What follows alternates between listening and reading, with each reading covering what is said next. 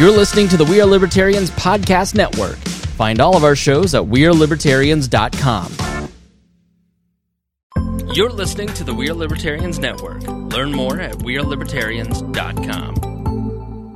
The Boss Hog of Liberty podcast is the latest hit on the We Are Libertarians Network. Each week, Jeremiah Morrill and Dakota Davis explore life in Henry County, Indiana.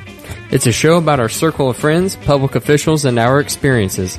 80% observation, life, humor, and 20% politics. Boss Hog of Liberty is the day-to-day happenings of Henry County, Indiana, which is just like your community.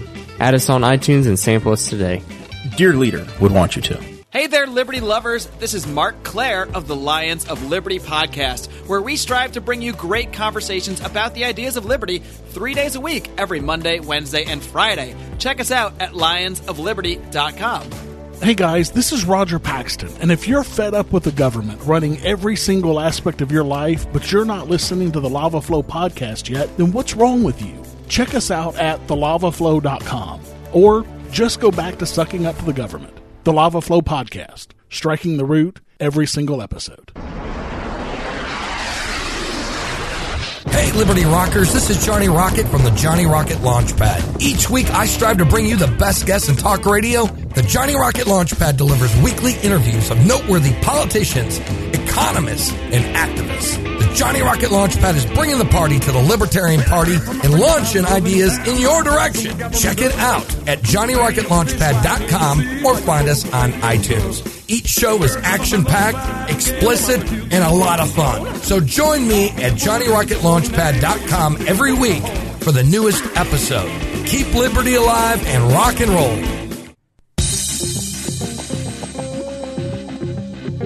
It's no Africa, but it'll do. Welcome to We Are Libertarians. I'm your host, Chris Spangle. We bring you all of the irreverence modern politics deserves while putting people before political parties. We examine current events from a libertarian perspective with the goal of leaving you better informed. This show is, please be sure to rate and review us on iTunes, like us on Facebook, and subscribe on Patreon at wearelibertarians.com. In exchange for supporting our program, we give you all kinds of bonus content and free stuff. You get to hear Harry Low-Key Wall. It's an extra show a week, only available to our Patreon subscribers on podcast. You hear the beginnings. I need to get back to doing some bonus shows. I promise I will do that. I'm busy, okay? But we appreciate you. I'll fill you in with... no life. I don't. Please be warned that this show is raw, unedited, and authentic, so the language is sometimes strong and offensive. With me is one of the OGs, Chris Galt, coming back. Hey, everybody. How are you? Good to be back. Nice to have you here. Enjoying Flag Day today. Flag Day. Flag Day, also Donald Trump's birthday. Can you switch Memorial Day and Flag Day? It's the same thing, right? It's Trump troops and the flag. Exactly. Same thing. Trump troops and the flag. That's right. Bad joke. Also I stole here it from Creighton on Facebook. Paul Copeland, how are you? Doing well. All right. Second appearance. Hope you don't hit that sophomore slump. You're already getting there. Come on, what's going on with you? What's going on with me? In what regards? The shirt? You didn't even prepare that. It's like you're No, I'm literally...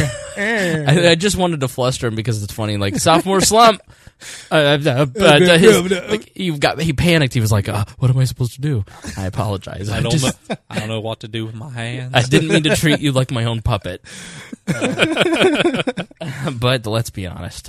So nice to have two people here instead of just me. I felt that I did okay. I did the last show for the first time ever by myself. I'd never done the show alone. I've done some small, short Chris Spangle shows.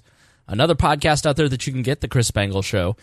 And I've done some of those alone, but this was 2.5 hours of talking.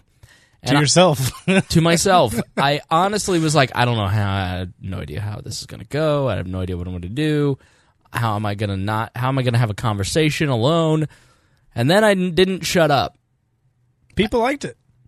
Yeah, I got some really sweet notes about the last show. So I appreciate those of you who listened and were impacted by that. And I am already getting notes from people saying I made an appointment with a therapist. So I appreciate that, and I'm glad that I was able to help you. I think that I was able to talk about suicide and depression in a way that is not, it's not wallowing, it's not, whoa, look at me. It's like, to me, depression and suicidal thoughts are like diabetes. Like, you don't just eat candy for dinner. If you have diabetes, you go to the doctor and you get yourself healthy and you do things to make yourself healthy. If you have a heart attack, you don't just go, well, my time's almost up.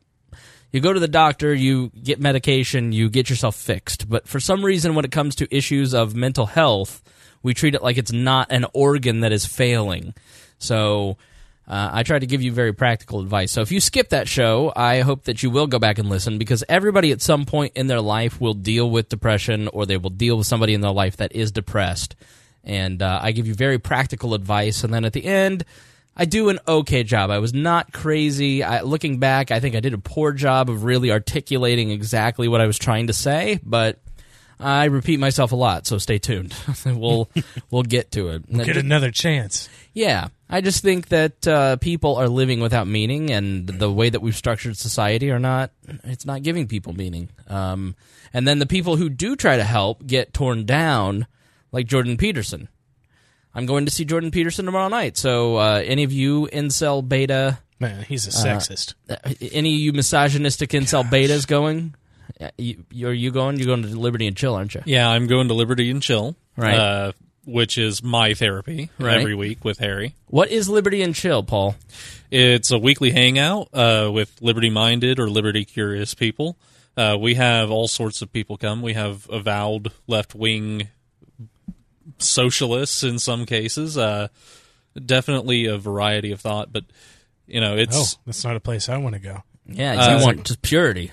Sounds like China. Well, if you're for Russia. purity, then what are you doing outside the woods of New Hampshire? I'm for capitalism.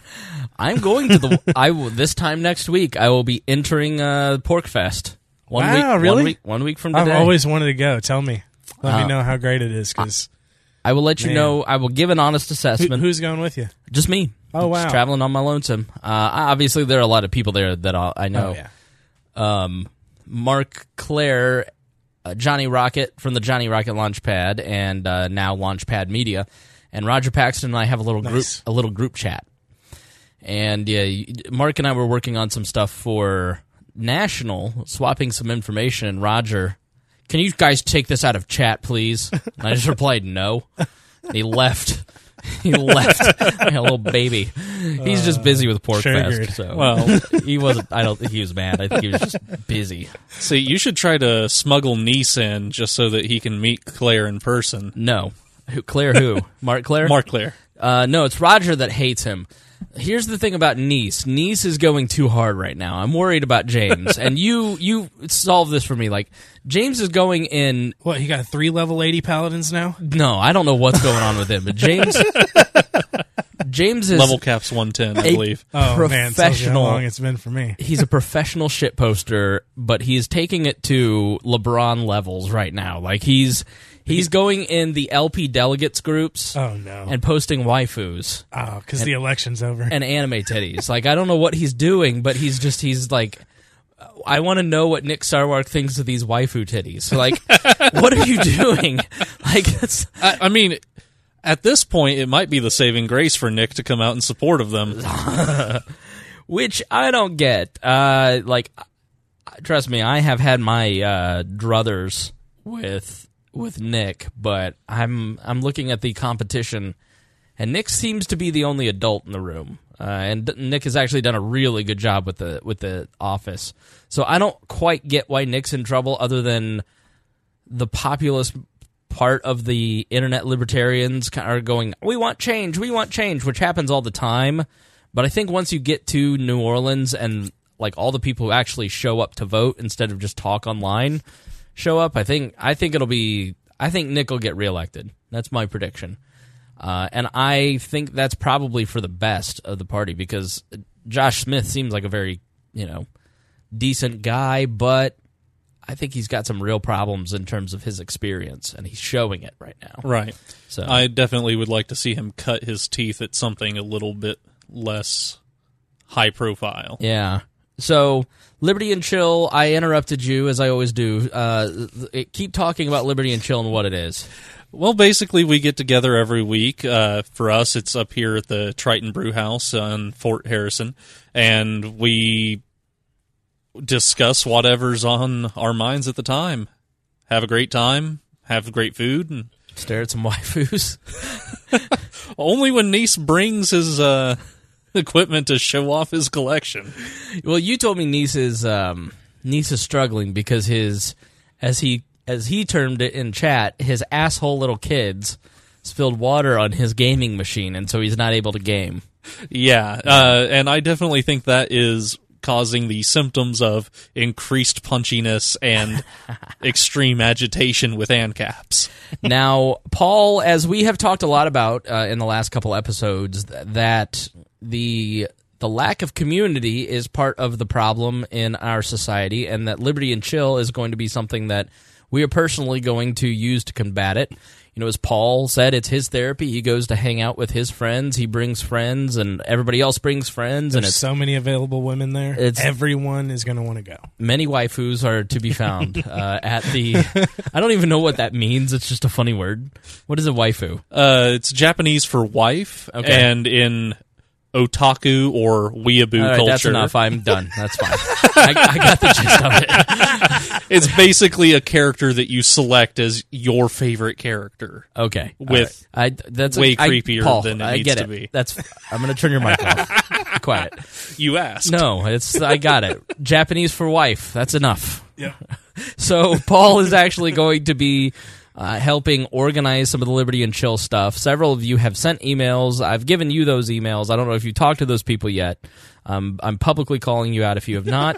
But if you want to be a part of Liberty and Chill and start a Liberty and Chill, then send an email to LANDC, so L and C, at wearelibertarians.com.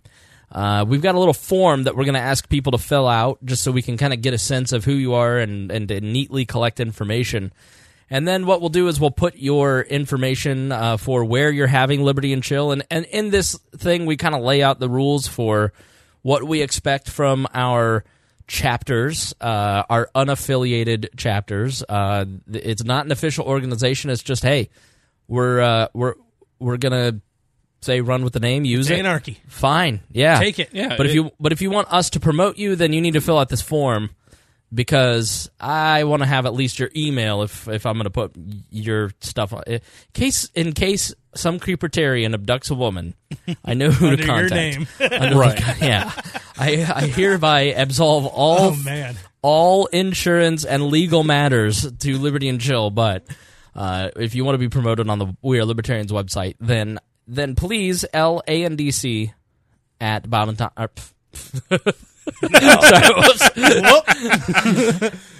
was a bad slip. See, when you spend all day doing something, I'm very at work. I took a nap today, but I'm still tired.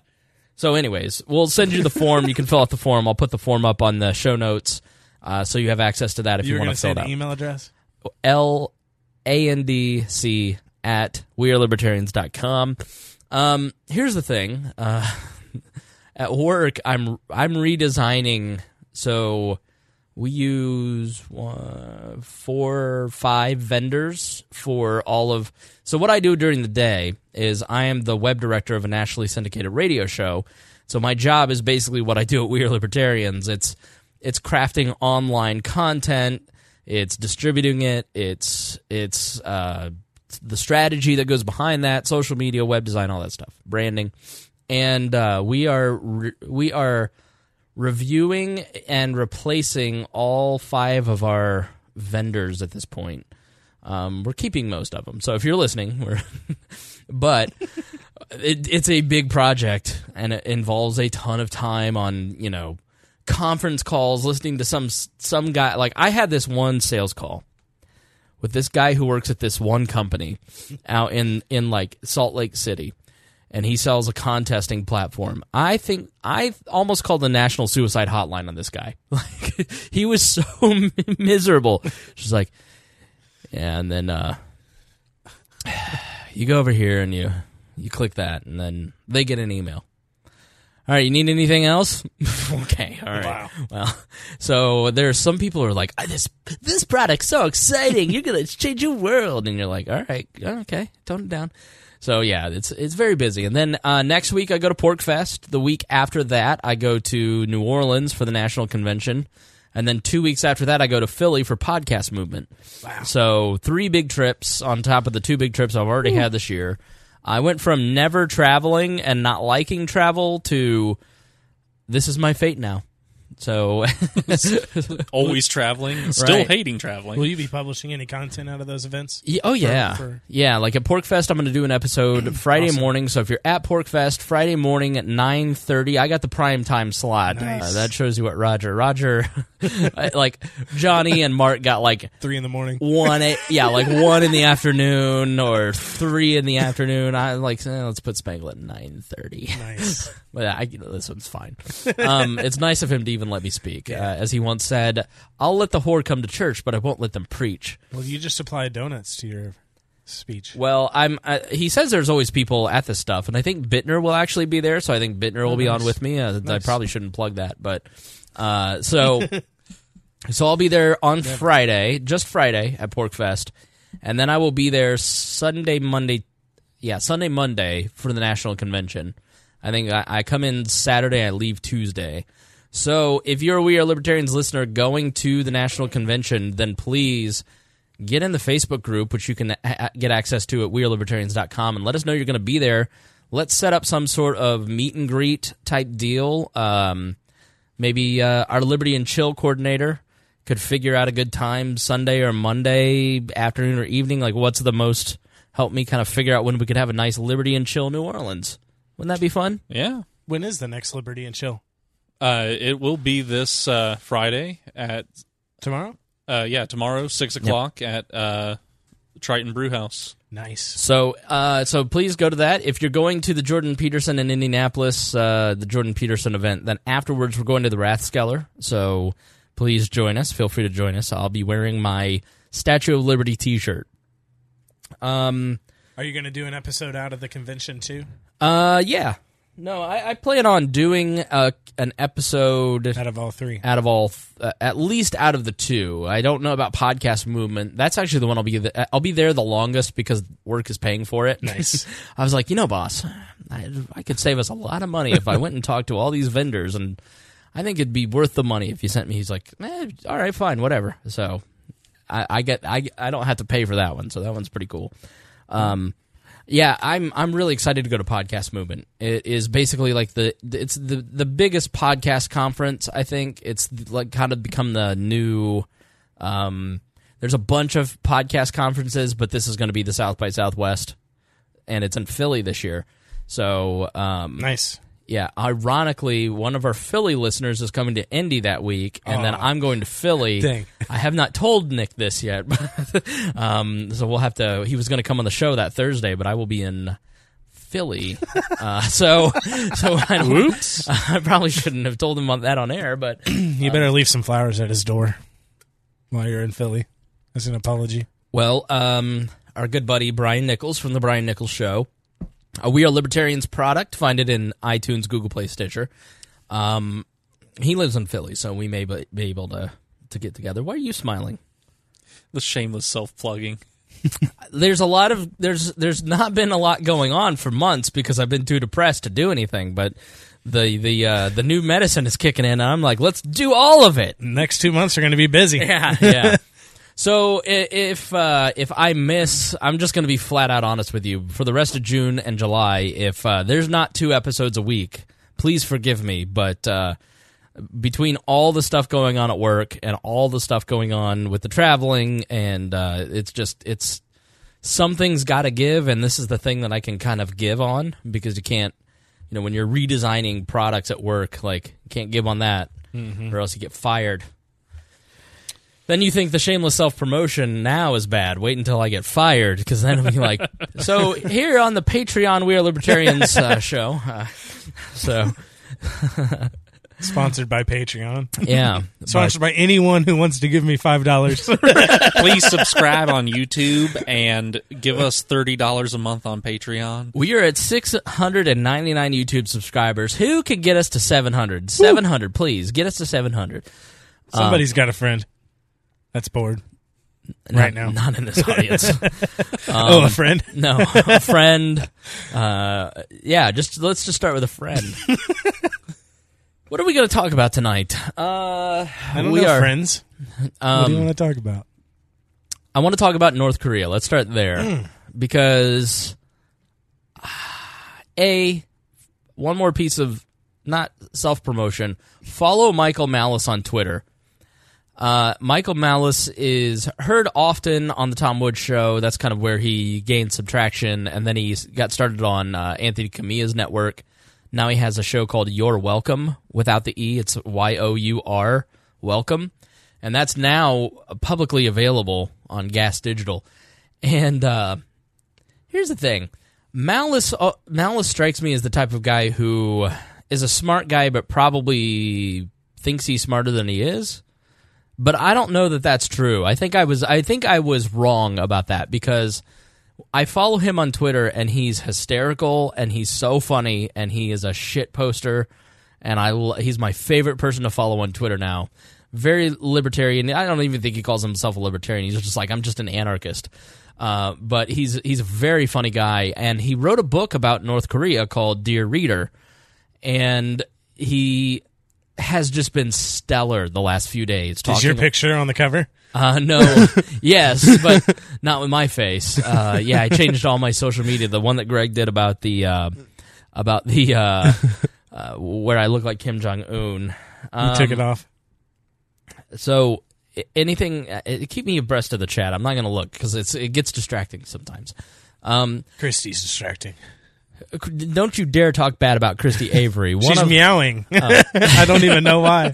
Because there's a cat in There's frame. a cat on the table. The cat didn't meow. I know.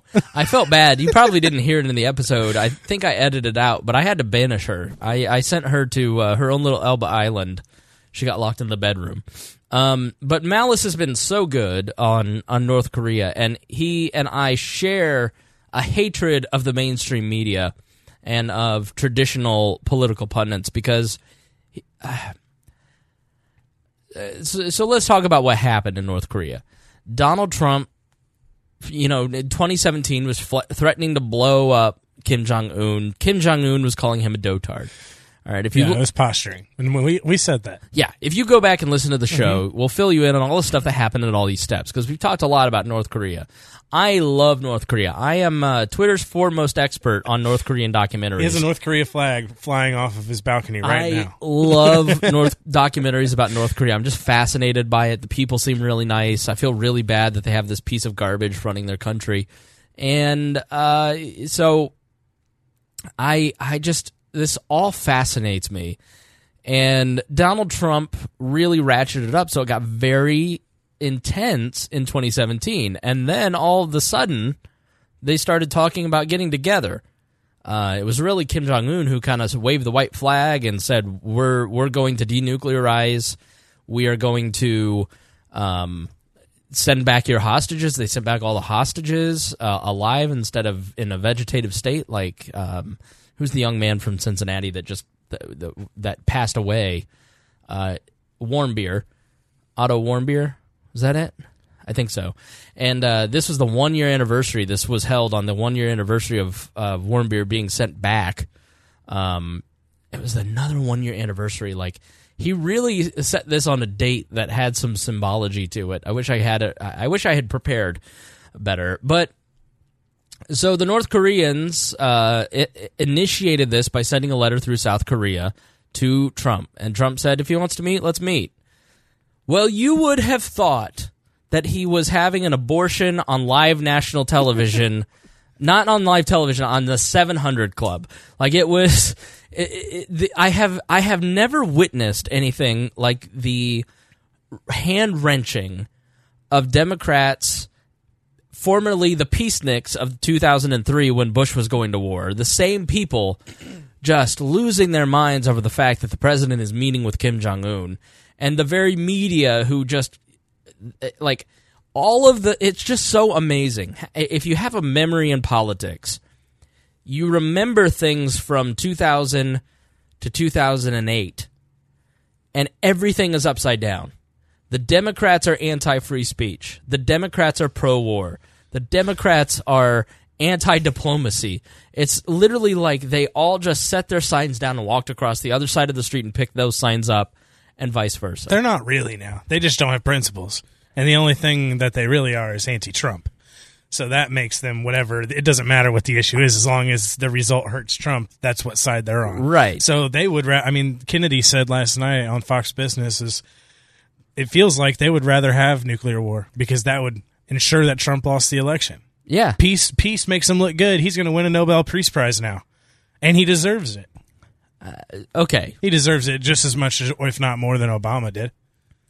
Here's the thing. I'm not giving him the Peace Prize just yet. So when Obama got the Peace Prize. Yeah.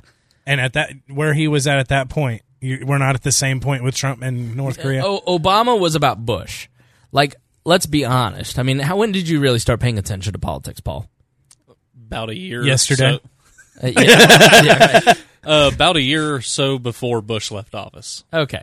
So you remember what it was like during the Bush years. Yeah. And, when you start a war, if you start an illegal war, as our commie friends back in the day used to call it, you cause a war of unnecessary proportions, and the other guy comes in. It was kind of a finger. I mean, the whole vibe back at the end of the Bush presidency, well, you remember what it was like. That was the only thing Obama really campaigned on was ending the war, and I'm not McCain. Right.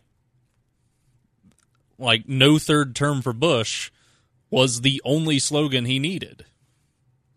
And that's when you have him sweeping the country, freshman senator with no resume, given the presidency and the Nobel Peace Prize, just on the promise of more peace. Isn't it, and Reinhold makes a good point, Galt, isn't giving Trump preemptively the Peace Prize the same? Isn't that validating the thinking of giving Obama the Peace Prize? Yeah. Okay. But he already did. All right. So, that's where the line is for the Peace Prize. Don't change the line for the other side. Right. If the line's there, the line's been passed. Give him the prize. It's so cute. He earned it. It's so cute when he thinks these things. Well, Paul. We don't need to erode institutions into the ground just because the other side got it for next to nothing. Doesn't mean we need to give it to somebody else for next to nothing. I don't look at it as sides. I guess that's where I come at it differently. Well, everybody's a different person, so... Well... Then at that, there's millions of different sides. Even if they're on the same side, just because it was given to Obama for next to nothing on the promise of him doing better than his predecessor, doesn't mean we have to keep the bar that low. This is this is the biggest thing that's happened in my lifetime when it comes to peace. There were other accords struck with North Korea. Bill Clinton did sign 94. Yeah. Yeah, I don't know. It's the I was 3, so maybe it's the biggest symbolic. in regards to the North Korean situation, it's big and it's not. Okay, so they end up having the summit, and they meet earlier this week in Singapore. Donald Trump goes to the G7 and just flips the bird at every single one of our allies, which the establishment media and the foreign policy establishment just lost their mind. How could you treat our allies like this? Like we all don't realize who Donald Trump is. Like, I don't know. Part of what I have loved about Donald Trump this week, and this is going to help him, and this is why his approval ratings amongst Republicans are now second all-time in Republican presidents after George Bush after 9/11. Like, that's an asterisk. Like, there's, nobody's going to probably ever top that. But it would require, like, hive mind levels. Right, yeah. I mean, if you weren't alive the day after 9/11, like, you don't know what it was like. I mean, it's nothing. It's like when old-timers tell us everything changed. It's like when old-timers tell us about Pearl Harbor. You just, unless you experienced it, it's hard to put into words that experience. The thing about Donald Trump is that Donald Trump doesn't give Like, he just doesn't recognize the social norms. Like, he's our first autistic president. Like, when he came in, he just kind of said, meh, I understand that you little people do your thing at the Council on Foreign Relations. I don't care. You people are what's wrong with everything. Like, Donald Trump doesn't necessarily have any kind of ideology whatsoever, but Donald Trump is not doing things for the good of America. Sometimes Donald Trump does good things for America because they're good for Donald Trump. Like, I think he's a very transactional person, which is why I always felt that he was going to be, in a lot of ways, better than Hillary, because he's purely transactional. He's not beholden to an ideology. Like, people, Trump is a libertarian. Like, no, he's not. Like, libertarians are so principled and so willing to die on hills that they'll completely wash their hands of the electoral process and join a party that gets 1% of the vote. Because they have values. Donald Trump is not that person. Donald Trump is transactional. And the guidepost for him is, how does this affect Donald Trump? And Donald Trump went and did this and met with Kim Jong-un because he felt it would be good for him. And in certain ways it is. Because I think in a purely propagandistic way for him, I think we all look at it and we go, from a messaging point, we look at it and we go, it's the greatest moment of peace in our lifetime. During the debates, I never thought this man would ever be able to do this. Right. You know, and people who are not sophisticated in politics or who don't follow it will look at this and go, this is very impressive. He's doing this for peace. Now, and so I think in the policy, that's why we look at the media and we look at the Council on Foreign Relations people and we go, you people are so out of touch with us, because they're just losing their minds. Like, I listen to the commentary podcast. It's a good podcast, but they're definitely not libertarians. Like, one of the guys, I think it was Noah Rathman, said in this podcast, like, he took a shot at Rand Paul and libertarians and said this is why they're all idiots. You know, so these are conservatives, they're neocons, they're people who having a very traditional view conservatively of how foreign policy should work, and they're just beside themselves, you know. And then you go and listen to the Democrats like Nancy Pelosi, she's beside herself. And it's because all of these people live and breathe how Washington and foreign policy and how these systems are all set up. And Donald Trump doesn't care. And I think Kim Jong-un is brilliant because he recognized that Donald Trump doesn't care. He's purely transactional. And so when people say Donald Trump got played, I agree. Because I think Kim Jong-un set this all up and is setting it up to his benefit. And I think the whole motivation for Kim Jong-un was to maintain his position. Kim Jong-un realizes that if he... I'm sorry, that was racist. I didn't mean to channel Team America. He realizes that if he says nice things about Donald Trump, and they have this moment and they shake hands, and he wears a hat, and he says, I promise you, I will denuclearize, I will release all these people. Like, to him, giving up 3 American hostages, no big deal. Maybe opening up a little bit. And there have been people like his former chef who have escaped North Korea. The chef spent a tremendous... They were best friends. And he did say to the chef, I want to be the great liberalizer of North Korea. I want to open it up like they did in China. And so I do think in some respects he does have that, and he is more willing to... Like if he does certain things and it accidentally opens up North Korea, he's okay with it. But ultimately, this is about keeping his political power in North Korea. He's eliminated any threats, and he knows that things are getting too tense with the Americans. So he comes in, he makes a bunch of promises to Donald Trump. He says he's not advancing his nuclear program. He just kind of doesn't. Like, he could continue to do research, but let's say for the next 3 years or the next 6 years... If Donald Trump were reelected, he just doesn't do any ballistic missile testing. He doesn't do any nuclear testing. Well, the hostility's gone for him. The pressure is off. The greatest catastrophe for Kim Jong-un is to get into war with the United States. So he has to do everything he can to prevent a war from happening, because he's opened up enough economy to kind of satisfy there's not as many starving people in North Korea as there were in the 90s. It's not like the 90s where it was a great famine. The economy has opened up with a lot of black markets, and he kind of looks the other way, and there's a growing middle class. So he has a period of years where that middle class is still growing, and then he knows he's got trouble with the middle class opening up in maybe a decade, right? So he needs some time to figure out some stuff, and what he can't have is the United States launching a war against him or introducing sanctions. So this is a great way for him to kind of get the United States off his back. He may... When the North Koreans talk about denuclearization, they're using an old term. They're talking about the entire peninsula being denuclearized. That means the United States leaving the peninsula and taking their nuclear weapons with them. Good. I'm all for it. He and I share that view. But the foreign policy establishment and the two parties, and the Republicans and Democrats, no matter who is president, will never let that happen. Not even Donald Trump is putting that on the table. And so when Kim Jong-un says, yes, we've made an agreement towards denuclearization, he's saying, I will denuclearize and you too. So if he's not thinking in the way that I am saying he's thinking, and he thinks that the United States is going to remove its nukes, then 6 months down the road he gets pissed and he's like, fire off a ballistic missile, then we're all in trouble. Okay, but what I think is happening is I think he's getting America off his back. He's backing that down. Because what happened in other agreements, like that 94 agreement, was a tremendous amount of cash was given to the North Koreans.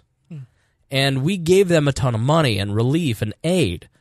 And built palaces, essentially. And so what Un's grandfather and father did was settle for a ton of cash and then keep building the nukes anyways. Well, he's got nukes. Kim Jong-un has 10 to 12 nuclear weapons, and they can hit the United States. Okay, so it's a different ballgame. Dang, I wish I had one. Yeah, and so I think for him, he knows that he has the technology, and he knows that we know he has the technology.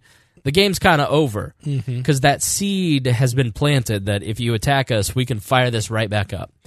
So I think this deal that was struck is far less substantial than any other deal struck. The deal that was struck was paper thin.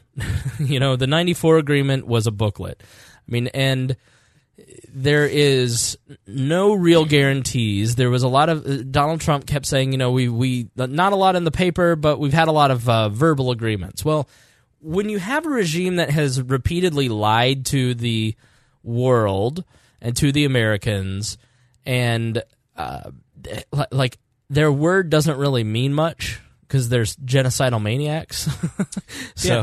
So I think that in a lot of ways Donald Trump walked away looking kind of foolish because he gave the ultimate coup to Kim Jong-un. Now, why do I say that? He did something that his father and grandfather could not do, and that was get a photo with the United States president. Okay? Like, you have to understand the mindset of the North Koreans. The way that the propaganda is used to manipulate the population there, it is that the Un family is, the Song family, is the ultimate power in the world. And everyone in the world respects them above everyone else. When Bill Clinton sent a letter in 94 to the United States, he didn't sign it United States President. He just signed it Bill Clinton. They still printed it in the front page of every newspaper. Because, look, we are communicating with the president. The North Koreans all believe that the Song family is the ultimate authority on the planet. That they are, like... You know how Americans view America, but it's legitimate because we're the world's largest economy and largest military? That's how they view their government. It's just a false view, and holes aren't poked through it because it's a very closed-off society. And so to give Kim Jong-un the photo opportunity that he gave him really solidifies that Kim Jong-un is more powerful than either his father, his grandfather, or any other leader in the world. But, so when you hear people fretting about that, here's the thing. Kim Jong-un is the beneficiary of 60 years of indoctrination. The North Korean people, in the depths of their soul, realize the truth about Kim Jong-un, and they realize that they're starving, and they realize that maybe things aren't all hunky-dory. There's a healthy part of the population that just buys it all hook, line, and sinker. Like, look at our population, okay? We're a free and open society with more information than we've ever had in our lives, and look at how many people just love the government. Look how many people voted for Hillary Clinton. Right. Like, so, so when we're talking about all those people just really must know the truth and they're living in a prison, it's like, no, they're pretty well snowed, just like we are. Oops, I got a FaceTime. Vibert again? No, it's actually a Patreon subscriber, and she should know better. So, anyways, the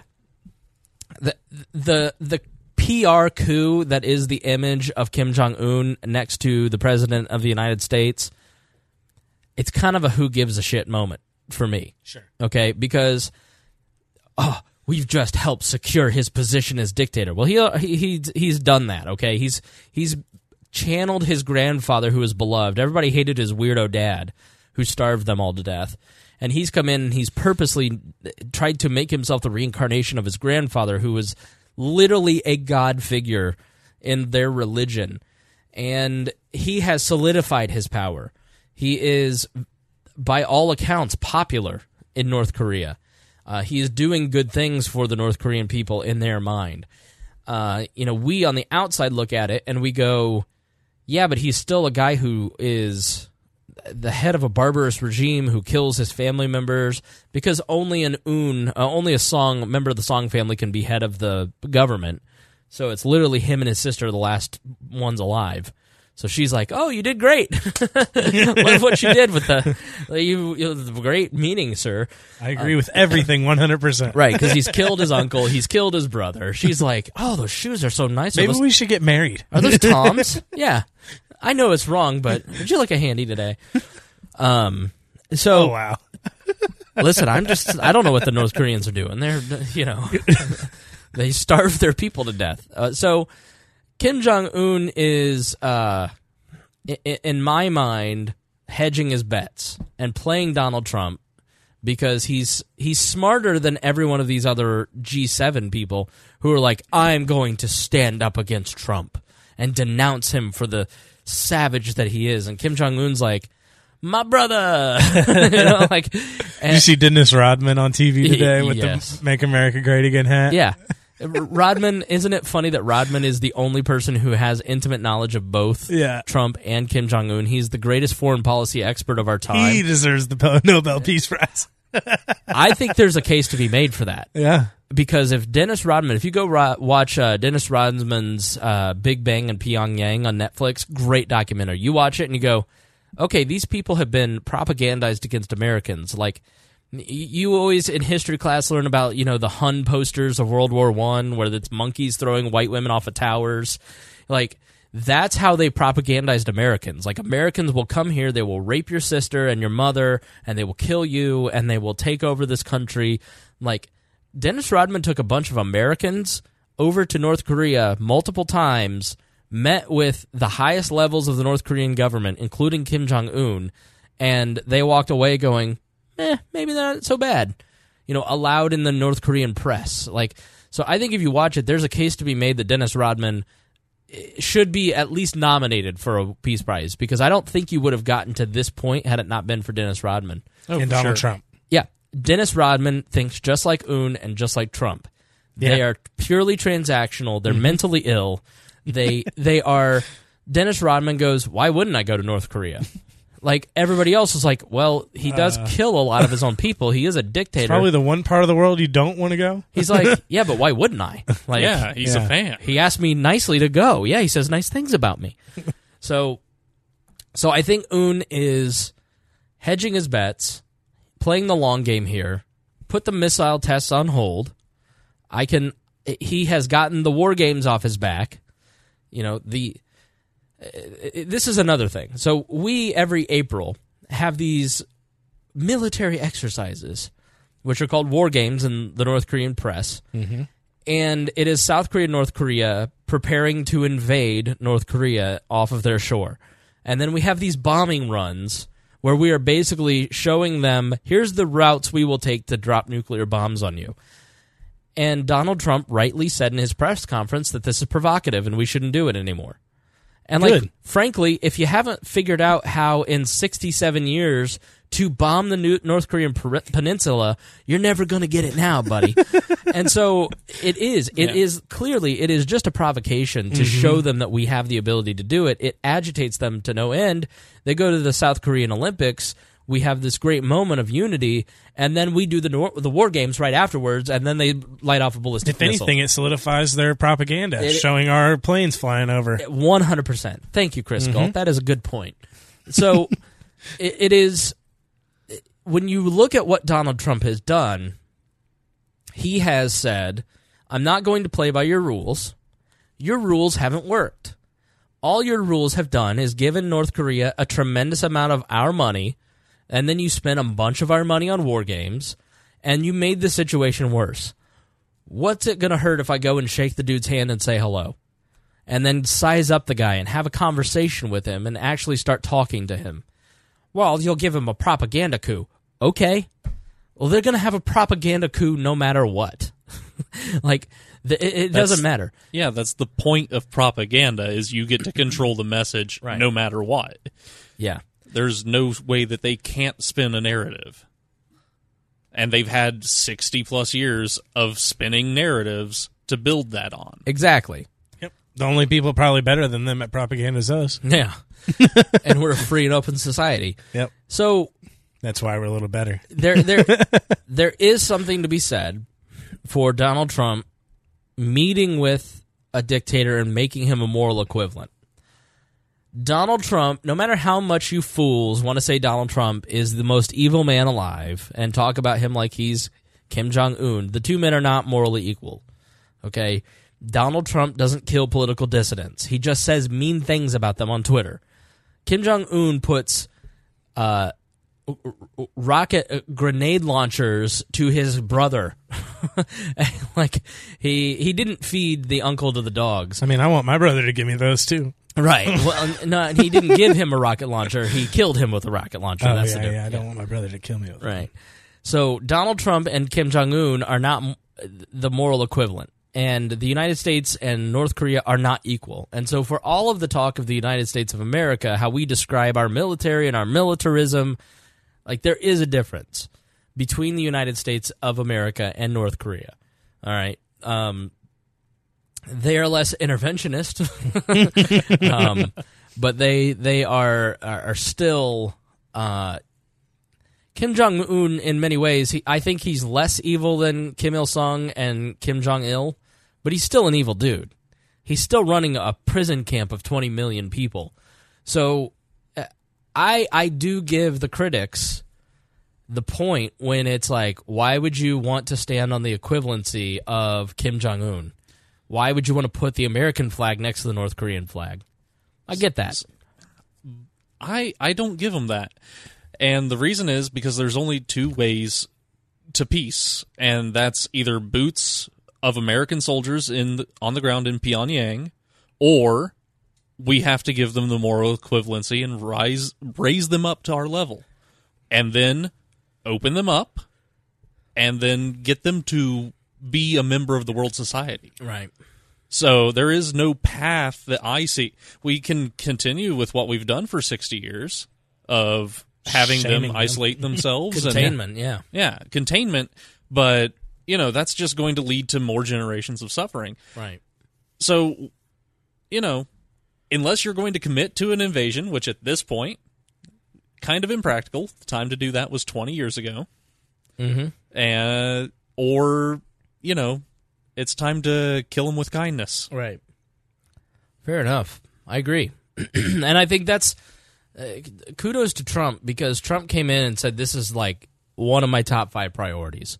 And Trump has stayed on it and has not let it go. Everything he said he was going to do, he's been doing. In regards to this, yes. Have you ever seen a presidential candidate hold their campaign promises as well? Yes, I have. Still waiting on that check from Mexico. Right. Still waiting for that border wall to get built with Mexican money. Hey, he hasn't built it yet because they haven't sent him the check. No, he hasn't built it yet because Congress didn't fund it. That's why.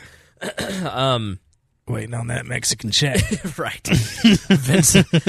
Vicente Fox is the former president of Mexico. He's the most based anti-Trump person on the planet. He's such a troll, and he's hilarious on Twitter, too. Because he's like, fuck Trump, you know, get our money. He's like Borat, or not Borat. What was the one that Borat played? The Saddam Hussein type Sacha Baron Cohen movie, The Dictator. I never saw it. So, anyways, Trump has stayed on this. Trump walked away with far less concessions, and so you have all these foreign policy establishments. And I want to go to something. Thomas Knapp is a really good writer. The Garrison Center, the William Lloyd Garrison Center for Libertarian Advocacy Journalism, and he wrote an article called "North Korea Pelosi versus Peace." And Thomas runs something called the Rational Review News Digest, and it's an email that you get every day, and it's like 40 stories and news opinion pieces. It's really great. Like, it's pretty much all you need to read in the morning. Although, for whatever reason, Thomas keeps forgetting to put We Are Libertarians in the podcast section. I'm sure it's just an oversight. I'm sure it's innocent, and not because we're not pure enough. But I love Rational Review. I've read it for about a decade now.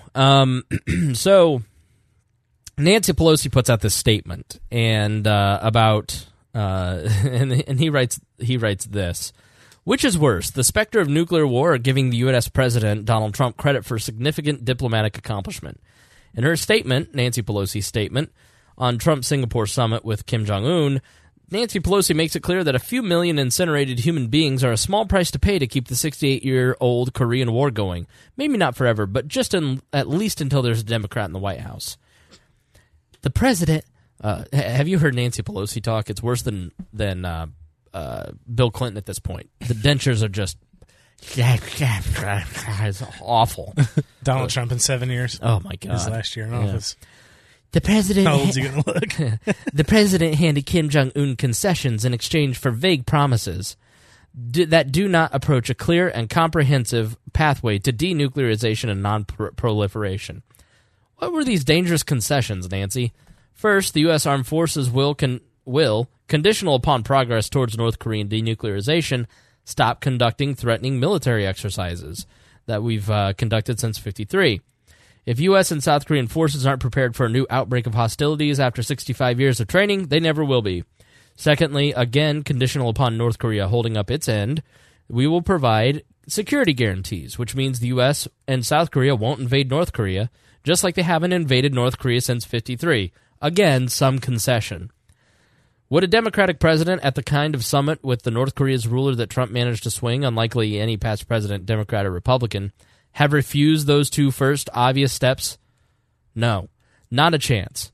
They were the bare minimum, and if a Democrat had offered them, Pelosi would have publicly celebrated him as if it was the second coming. President Trump elevated North Korea to the level of the United States, Nancy Pelosi writes, while preserving the regime status quo, ignoring the fact that every president since Eisenhower has preserved the regime status quo until Trump, who recognized, diplomatically speaking and in relation to the issue at hand, that North Korea is already at the level of the United States. If the Korean War is going to be sorted out, it will be the belligerents, North Korea, South Korea, China, and the United States, likely with significant input from Russia doing the sorting. But Pelosi, the Democratic Party, and the party's allies in the media would rather it not get sorted out. That's disgusting. Posturing America as the exceptional nation, Kim as the supplicant in rags, and those other governments as mere hangers-on, could have only had two possible outcomes. One, the status quo ante. The other, a danger faced by then-President Barack Obama in negotiating the nuclear Iran deal, was the other parties negotiating their own deal, leaving a petulant, marginalized America to watch their parade from the sidelines. A genuine and durable peace on the Korean Peninsula may or may not be achievable, but Trump seems to be giving it the old college try. Pelosi and her party, having proven unable to lead and unwilling to follow on the matter, should at least have the decency to get the hell out of the way. And to that, I will also add that Jacob Hornberger wrote a piece about this, and he's exactly right. The United States is the cause of the Korean War. Many people are like, why isn't South Korea and North Korea dealing with this? Well, why is the United States involved? It's our problem from the beginning. I think he was basically saying, like, why is Trump even meeting with Kim Jong-un? Why should we get involved at all? It's because we broke it. We should fix it. It's our army sitting on the border. Right, exactly. So we're kind of a big deal over there. Yeah.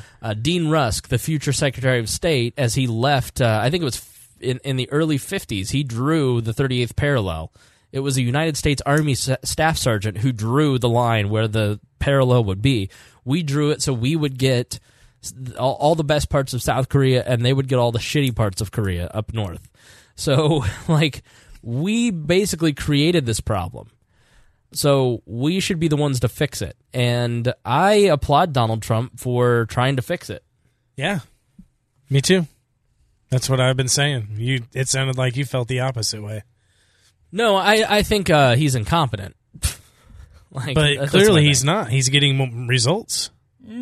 But you're saying this isn't really that big of a deal. It's a big deal in that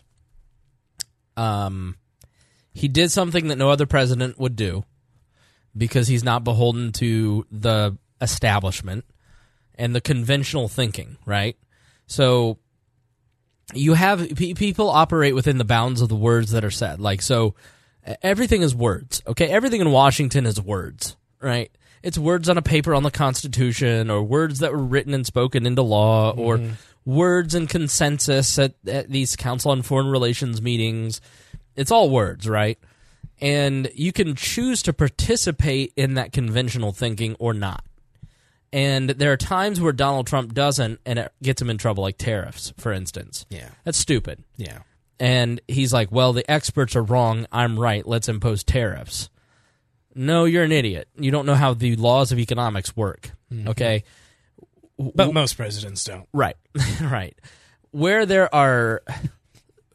words are really meaningless because there are certain forces in the world, like gravity, like economics, that just exist, right? Mm-hmm. And so you can, just because you speak certain Keynesian policies into existence on the congressional floor, it doesn't mean that you're going to change the natural forces of economics. Right. You're not stronger than the forces of economics. It's like, I'm going to talk gravity out of existence. It doesn't work, right? The force of nature is too strong. Right. The rules of foreign policy are not as... there are certain patterns, but it's not as definite as economics, for instance, right? So when Donald Trump says he already is the president of North Korea, that's not going to change. The idea that I'm solidifying his position is dumb. The idea that we think we're achieving peace by having war games off their coast, that's dumb. I'm going to meet with the guy and talk to him because we have two alternatives. This is the one time where I really go, okay, there's a binary choice here. You can do the status quo, which isn't working, or you can go to war. No, I'm wrong. Donald Trump forced the binary, war or peace. But we're not doing the status quo anymore. Like, this isn't working. Right. I'm going to be the guy to fix it. Just like the Jerusalem move. He says, what's the reality? Okay, let's do the reality. Let's move the embassy to Jerusalem, right? Regardless of what you think of Israel, the capital of Israel is Jerusalem. We just don't move it there because we don't want to piss off people who are going to be pissed off anyways. Like, he's like, the Palestinians are going to be pissed off no matter what anybody does. Like, just move the damn thing, And like, what has happened? Nothing. Like, there was the protests that the Palestinians organized and tried to invade the Israeli border, and the Israelis opened fire and killed 50 people. So, but that's like another day in Israel. Like, and I'm not demeaning the fact that happened and that those lives were lost, but that's just the reality of the ground of the situation there. So Donald Trump is really being a realist here and saying, what's the reality of North Korea? Okay, what we're doing isn't working. Your ideas are dumb. I'm going to try something different. And they hate it. And it could work or it couldn't. Like, I think it's a failure in terms of getting on any kind of actual written, hard, like, there were a lot of words said here, but he didn't get a lot of actual, like, definable goals.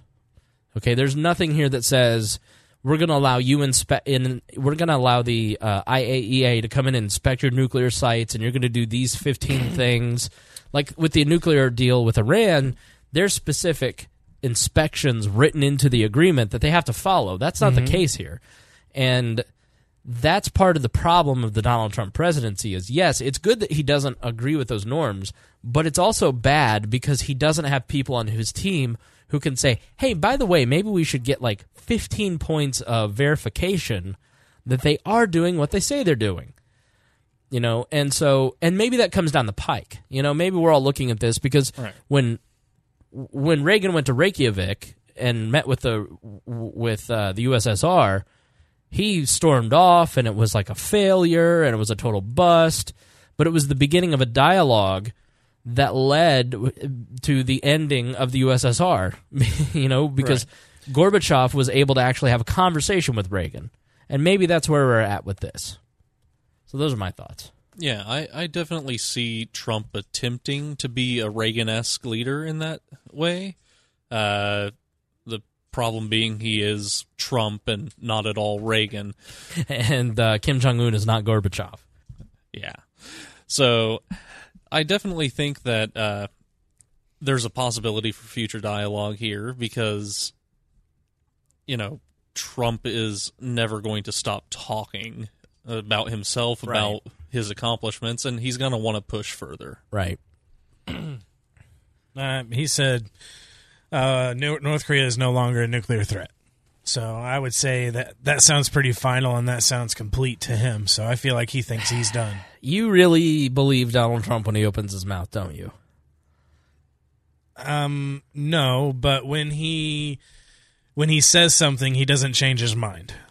So he thinks that this is done. He said he's still saying he's going to build a wall. For 3 years now, he's been saying the same thing. Even if he can't do it, he's still going to keep saying it. I don't know, man. So even if North Korea doesn't denuclearize, he's going to keep saying that they're no longer a threat because of him. He's going to take that credit, and it doesn't matter. Like the status quo can stay the same. Well, he was best bros with Justin Trudeau, and now he's not. So he's best bros with Kim Jong-un until Kim Jong-un says something mean and calls him a dotard or launches a rocket. Just invade him. All right. Idiot. I'm just thinking like Trump.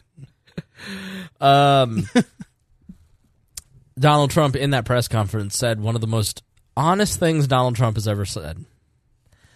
I may be wrong. I may stand before you in 6 months and say, hey, I was wrong. I don't know. I don't know that I'll ever admit that, but I'll find some kind of an excuse. I was like, wow. He said that? He said that. Those words? You want me to read that again? No, I got it. I may be wrong. I may stand before you in 6 months and say, hey, I was wrong. I don't know that I'll ever admit that, but I'll find some kind of an excuse. That is brutally honest. Who would have thought that America's first honest politician in 100 years would be the Cheeto Man?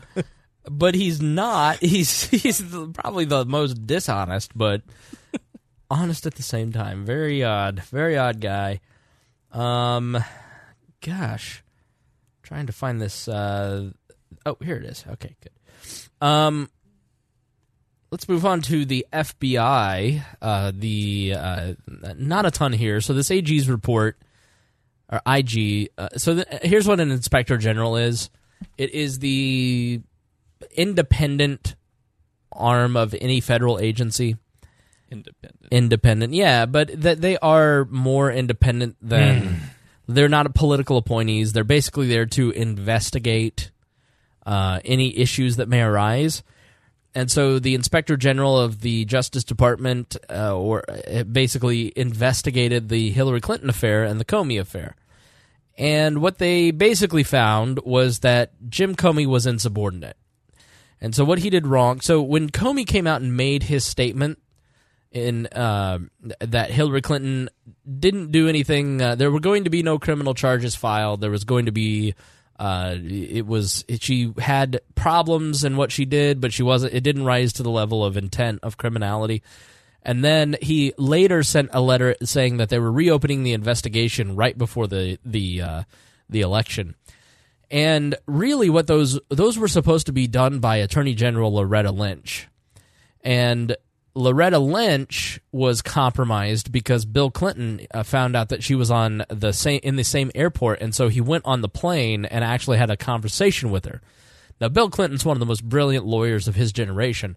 There's no doubt in my mind that this man who understood special prosecutors better than any other president in our time, he knew that by meeting with her, he was going to taint an investigation and make Loretta Lynch look a certain way.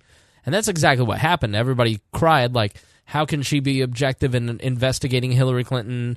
You know, he went on and had a conversation with her about the grandkids, but he knows he doesn't need to actually say anything to her because it's the appearances. He knows how the press works. It was a very brilliant move on his part to try and get some reasonable doubt into the mix. And there's no doubt it was intentional. Like, Bill Clinton's too fucking smart. Like, so Attorney General Loretta Lynch was leading the investigation into Hillary Clinton's emails. And so after that, she had to recuse herself. And she said, I'll leave it up to the judgment of Jim Comey as to what they find. And so what Comey was supposed to have done was to go back to Loretta Lynch, say, here's what I found, and then release the documents. Because the Attorney General's Jim Comey's boss, his direct supervisor. And what Comey did instead was hold a press conference and never looped Loretta Lynch. Imagine, like, you work for a company and you're announcing a new product and you never, like, run your presentation by your boss. And then you just put out the press release. Wow. That's kind of what he did. You fired. Yeah, and so Comey says he did it because Loretta Lynch was compromised and he didn't want to involve her in the in anything because he didn't want it to look compromised because he wanted to maintain the integrity of the FBI. And he did it again when he sent the letter to Congress. And so what it found was that Jim Comey was insubordinate, but that the investigation to the Clintons, it was unlikely, or that it didn't quite appear, like there was some lawyerly language in there that basically said, like, we don't believe that political bias was involved in any of the decision-making on the Clinton stuff. But there was, like, a word that they used that was, like, I wish I had the quote in front of me, but it was weasel word. A weasel word. It was a lawyer weasel word, basically. You know, and then he basically came out and said, like, and that applies to the Trump investigation, too. But you remember when we had the Peter Strzok texts and they sounded really fishy? Mm-hmm. So going back to 2016, my analysis of the FBI probe and the Russia investigation has been this. Everybody knows that works in Washington, like they're using Trump's naivete to their advantage, right? Everybody knows that foreign agents try to get involved in foreign agents are constantly hitting up campaigns. So they know that has happened here. They get information that is suspicious at best, but it's enough to raise some suspicion amongst dumb people. And you've basically taken what could be the truth and have turned it into the truth. And so agent provocateurs, I won't say the deep state because it's far less organized than that. People inside of the media, the government, the Washington establishment essentially set Donald Trump and his team up for a dragnet. They appointed a special prosecutor solely for the purpose, knowing they wouldn't find anything, but solely for the purpose of bringing people down for obstruction and perjury charges, and hopefully the man himself. It was always a narrative that was made up in Washington, D.C., and not in Moscow. It was something that was completely concocted by people in Washington, D.C., starting with the McCain team. And if you follow any of McCain's team on social media, like Steve Smith or any of the guys that worked on his campaign, they're insane about Donald Trump. Like, he makes them crazy. it was started with McCain and his team, and then it moved over to Hillary Clinton and her team, and people at the FBI, like Andrew McCabe, who was given a large sum of money. No, let me say this. His wife was running for state house in Virginia. The governor, Terry McAuliffe, I almost called him McAwful, which is what Rush called him in the 90s. Terry McAuliffe was the chief fundraiser for the Clinton presidencies, his campaigns, and is a longtime friend of the Clintons. He was governor, and he gave a boatload of cash to McAuffle's wife, or to McCabe's wife. And so, $500,000 donation to her state house campaign, while he's the deputy director of the FBI looking into Hillary Clinton's email scandal at the same time. Wink, wink. Right. So he's hanging out with Peter Strzok and Lisa Page, and they're all exchanging text messages about Donald Trump, and we get those text messages some point earlier in the year. Well, one was redacted, and I don't know why we didn't see it, and the Inspector General got it. But here's one that was released. Peter Strzok, Lisa Page texts, "Trump's not ever going to become president, right? Right?" Page texted Strzok. Strzok responded, No, he won't. We'll stop it." So, the Peter Strzok, let's see.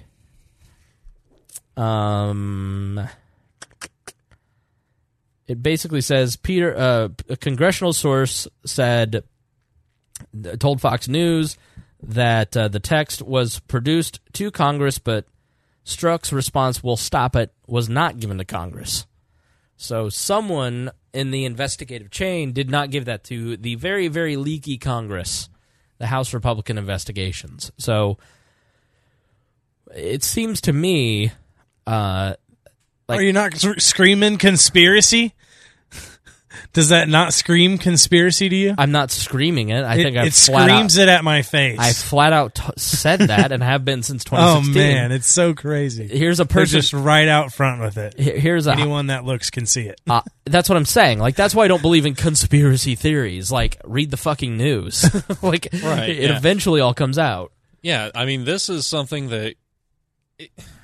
the grand conspiracy theory thing always just rankles me because we can't hide a text message, but we're supposed to hide, 1,000 people planting thermite in the World Trade Centers in 2000? Yeah. The cameras on top of the centers. Building 7.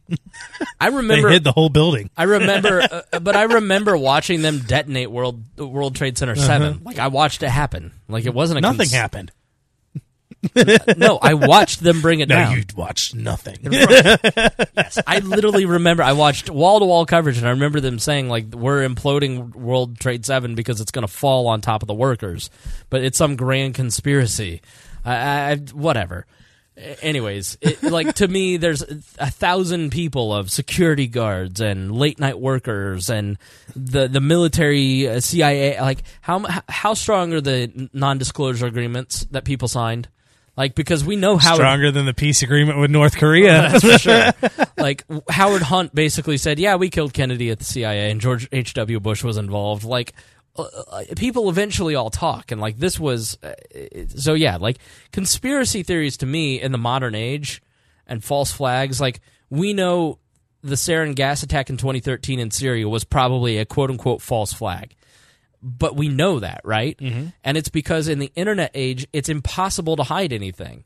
Like, it was different in the 60s when you had the Dulles brothers committing the Gulf of Tonkin and coups in other nations. Like, you can't get away with that stuff in the internet age. Like, people are too chatty now, and things are too open. And so when you have somebody with investigative authority and the ability to control the fate of 2 investigations, one against Clinton, one against Trump, and one is actively pursued and the other one is just kind of lightly put in a drawer, like, and there's text messages of them saying, "We'll stop him," and lo and behold, all of a sudden they're involved in investigating Donald Trump, and we got to really look into this Russia thing. I have 2 questions. It's not a conspiracy. It's right in front of your face. Like, they did it. This is, like, to me, when Donald Trump said in the debates that he wasn't willing to accept the the election of Hillary Clinton, that he was going to undermine her election as president and question the vote.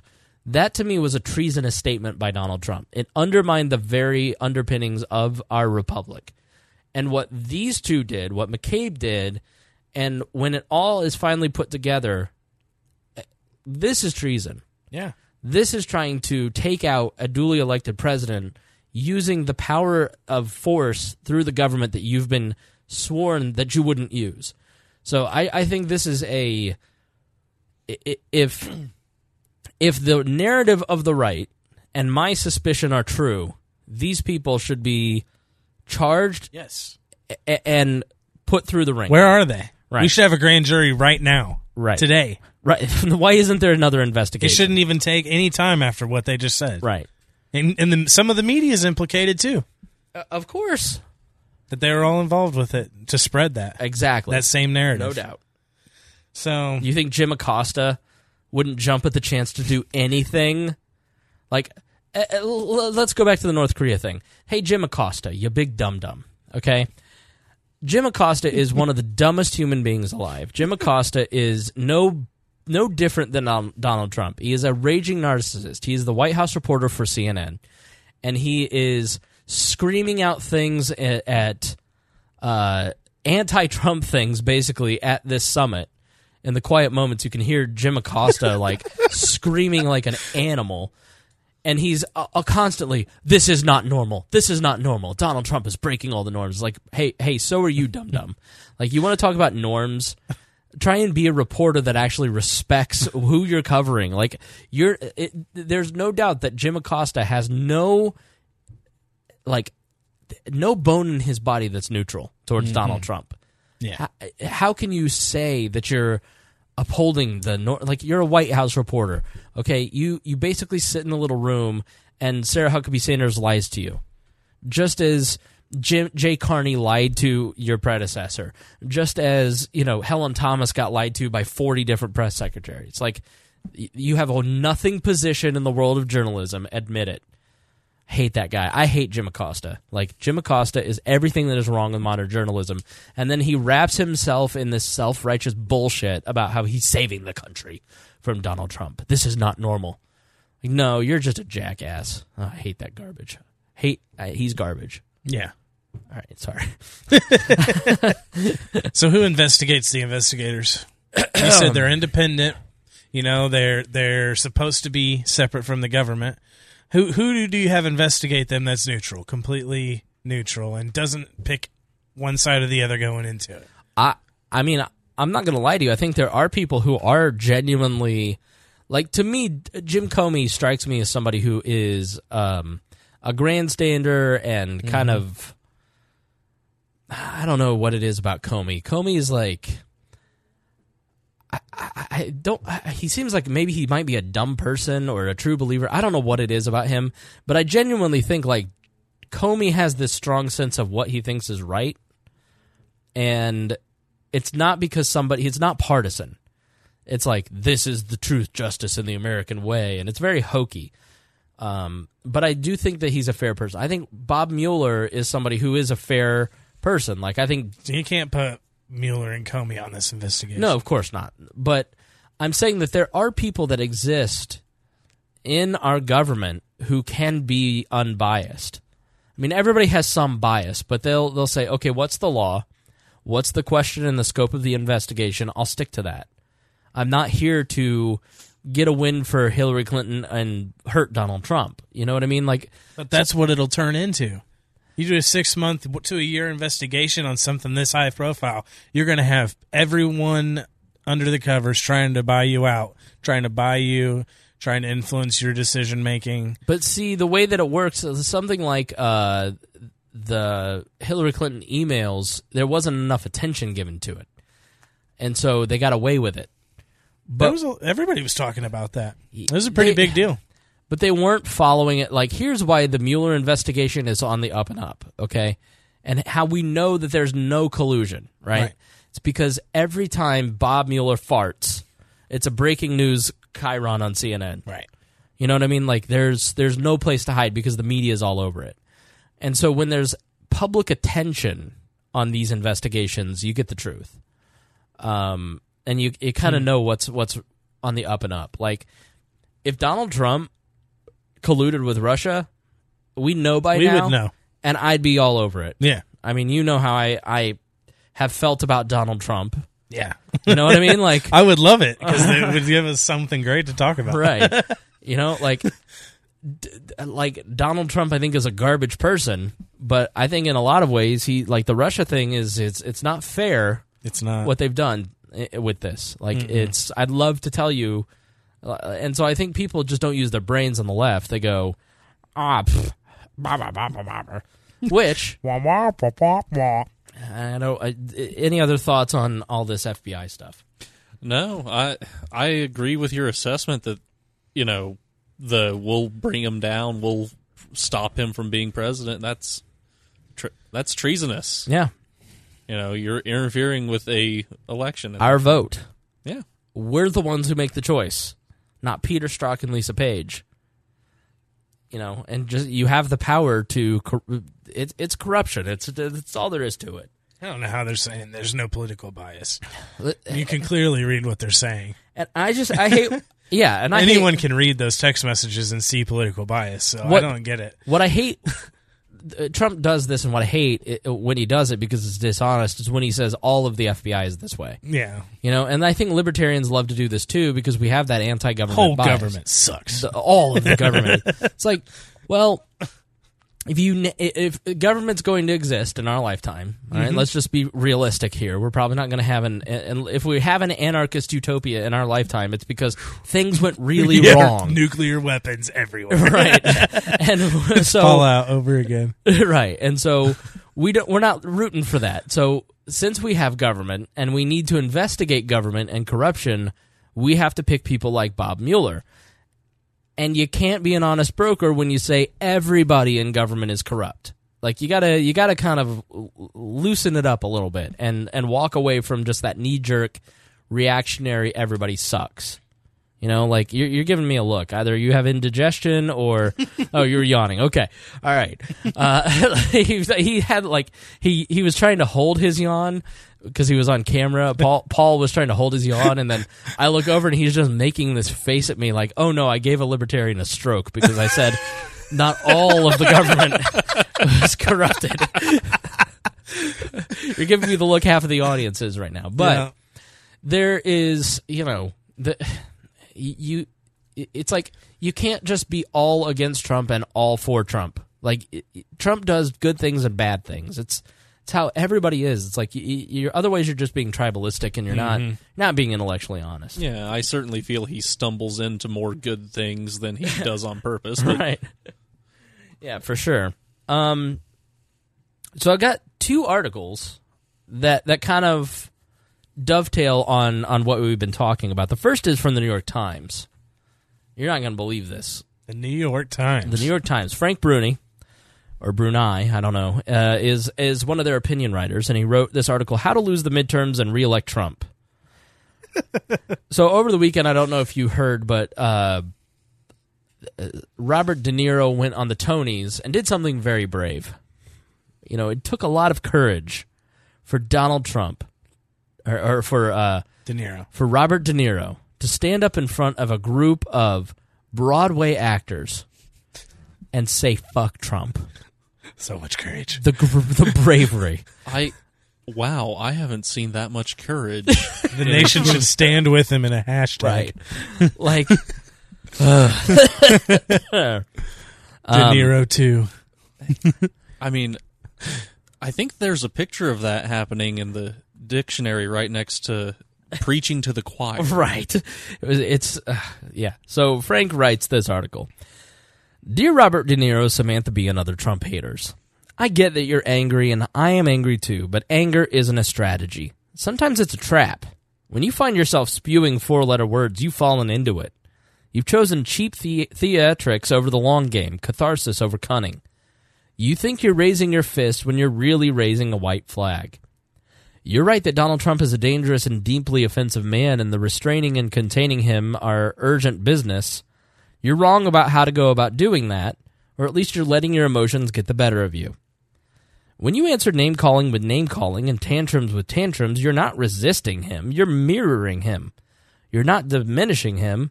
You're demeaning yourselves. Many voters don't hear your arguments or the facts which are on your side. They just wince at the din. You permit them to see you as you see Trump, deranged. Why would they choose a different path if it goes another ugly destination? Of course, this is broader than De Niro, bigger than B, and more about more than profanity. It's about maturity, pragmatism, and plain old smarts, and the necessity of all three when the stakes are this high. Many Democrats get that. Maybe even most do. In the primaries last week and on Tuesday, Democratic voters, by and large, chose House candidates whose appeals were tempered and whose profiles make them formidable general election contenders. They're the best bets for wooing less fiercely partisan voters and snatching seats currently in Republican hands. The results, let's go on to the next one. These candidates are not getting bogged down by impeachment talk, which can sound to many voters like a promise of ceaseless partisan rancor and never-ending Washington paralysis. They're not that frothing at the mouth about Trump. They understand that they don't need to. He's mostly exhaustively, chronically, and psychologically transparent president in the lifetimes of most American voters who already know how they feel about him. What they're less certain about are there alternatives. If you want to make sure that at least one chamber of Congress is a check on Trump, then talk to them about that. And do so in a vocabulary that's measured, not hysterical. Enough with idiot and moron, unless you're directly quoting an administration official. They're schoolyard and splenetic. Enough with Hitler, too. Has Trump shown fascistic... Fuck.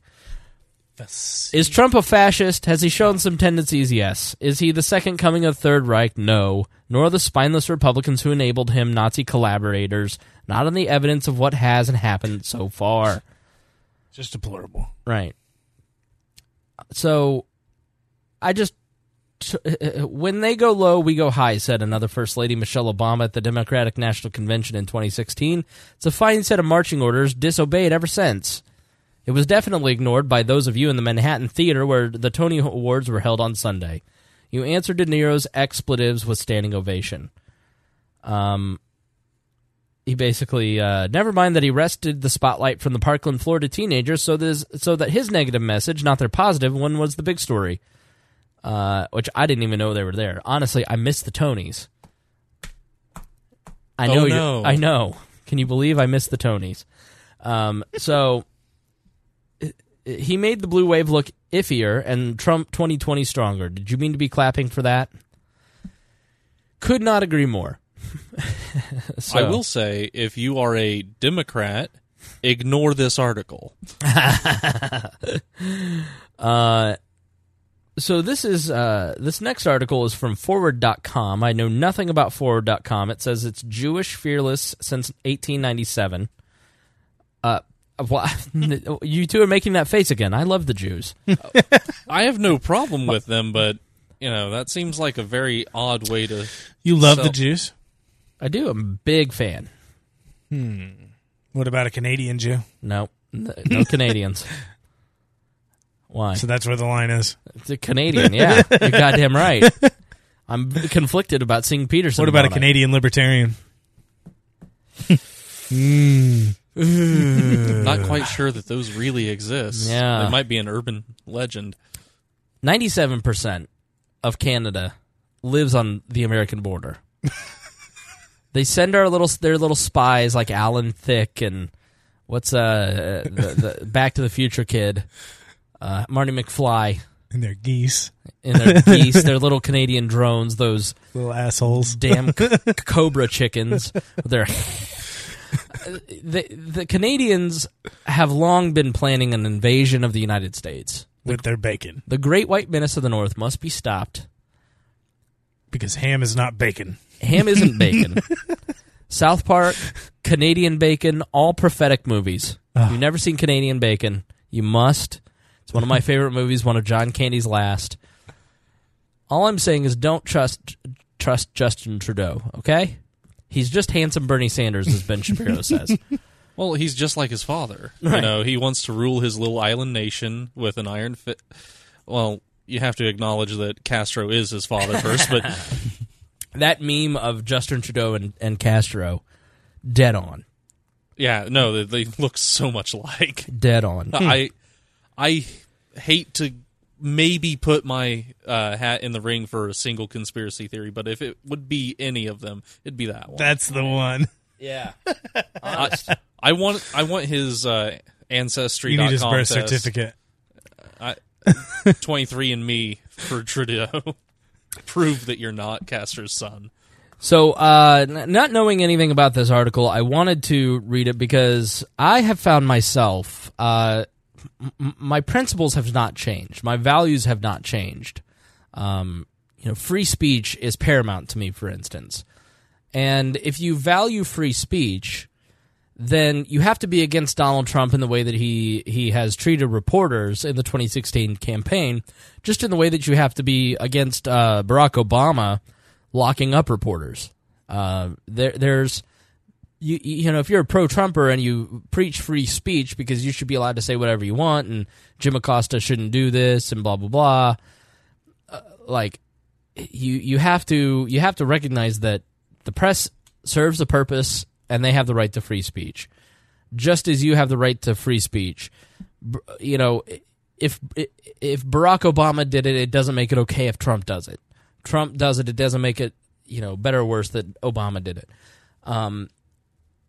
So if you value free speech, you look at something like, I'm against Trump and when he does these things, but I'm also against the left when they do these things.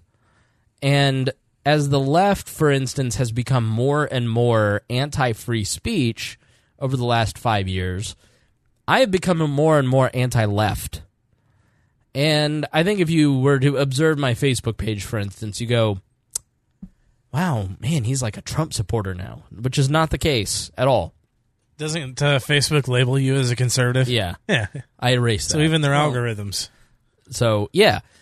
But, that's a faulty algorithm based upon a left-right dichotomy. Because I like a ton of But that's what the world's based off of. I like a ton of Christian pages, So, and libertarians get lumped in with conservatives, which we're pretty close in a lot of ways. Like, if you listen to Ben Shapiro is hot garbage on drug war. Like, Shapiro on his show the other day said, I'm mostly libertarian on drugs. I'm mostly a libertarian on drugs. I think we maybe should decriminalize. Maybe. Not make it illegal, but not make it totally legal, but decriminalize marijuana. I don't know about the harder drugs. We should probably keep that the way it is. And also, I'm against Donald Trump releasing his grandmother who got put in prison for a victimless crime. Like, okay, bro, you're not libertarian on drugs then. You don't know what you're talking about. There are a lot of younger conservatives who are good conservatives and hold libertarian principles towards regulation, economics, free speech, but they're woefully militaristic when it comes to being anti-war, for instance. And Ben Shapiro's, and like you listen to Shapiro talk about foreign policy, he's hot garbage on it. Like, he's terrible on it. But he's really good on some other things. Namely, economics. Right. So, things like... Go ahead.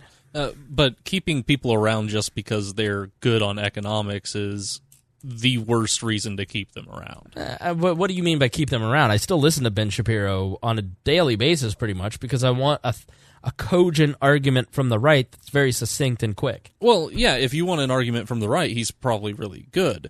But, within the wider range of libertarian politics, there are people that are not libertarian, that write for libertarian groups, that, quite frankly, I can't stand to go to those groups because of those people.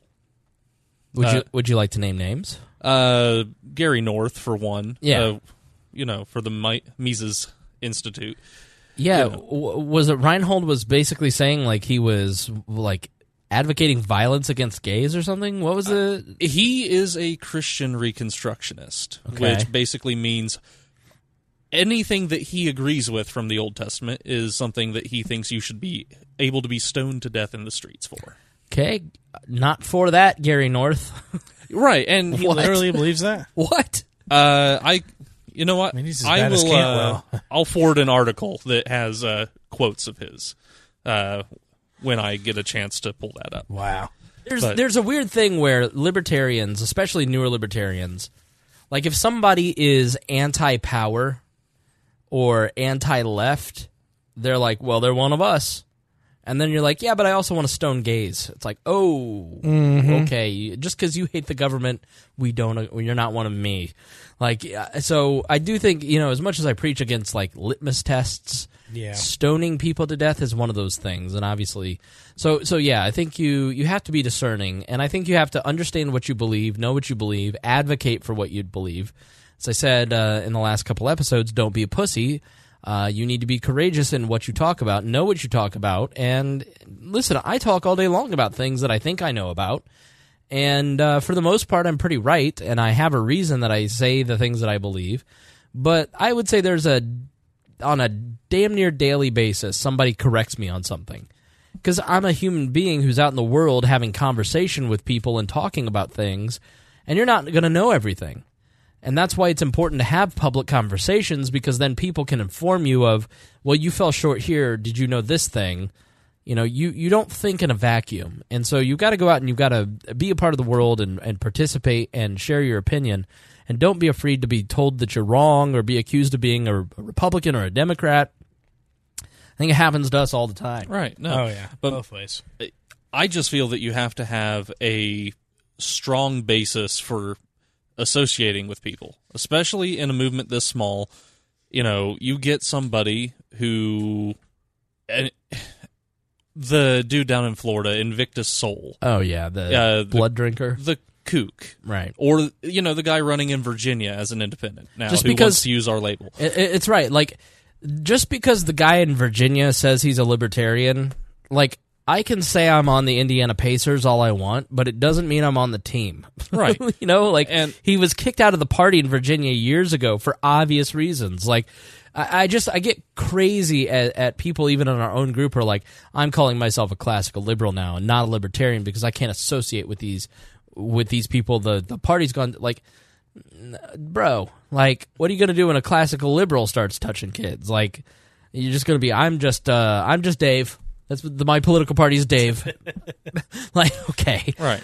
No, like, we do have to police the label. We have to challenge the people who have clearly unlibertarian views, and I don't mean a purity test. Mm-hmm. But when you have a candidate as an independent for Congress calling himself a libertarian, an anarcho-capitalist, whatever he wants to assign the label, but he believes that women should be the property of the men in their lives, you're not a libertarian. Right. You don't understand personal self-ownership. Exactly. Number one's non-aggression principle. Right. Right, yeah. And the same for Gary North, who thinks that these religious crimes should be punishable by Old Testament fire and brimstone punishments. Did you, like, I want to go, did you skip the New Testament? Like, have you ever read Matthew? Because all you got to do is, like, read one book of the New Testament, and Jesus changes all of it. like, there's a whole section where they try to stone a prostitute, and he says, hey, guys, he who is without sin, oh, you got us, Jesus. Oh, you got us, man. All right, we'll go, hey, if you want to come over for dinner later, just hit us up. We're going to go home now. Like, did you miss that, Gary? Idiots. I'm surrounded by idiots. Hey, no. Not you two. You two are great. Okay. I love you two. Love you too. That's what I love about We Are Libertarians. It's where all the non-idiot libertarians hang out. Everybody else, idiots. Yeah. Right? All right. So this young lady, Bethany Mandel, writes, the angry left is turning me into a Trump supporter. And I will put all these at WeareLibertarians.com in the show notes. Hey, if you want the show notes, I email them out now. And I send them to your inbox. So sign up at WeareLibertarians.com. You can get the email with all the show notes, all the links. There were 3 sets of bullet points and 10 links in that last episode that I posted, and I emailed those to you. So you can get those at wearelibertarians.com. Sign up for our email newsletter.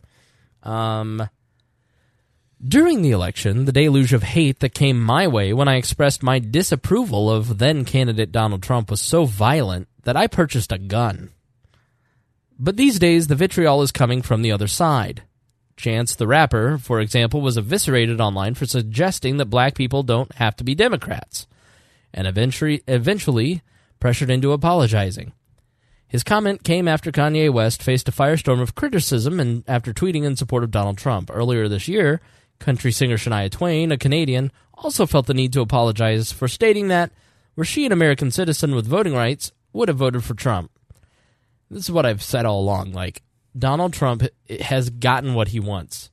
We're all judging, like, if you would vote for him or not. I'm like 50-50 on Trump.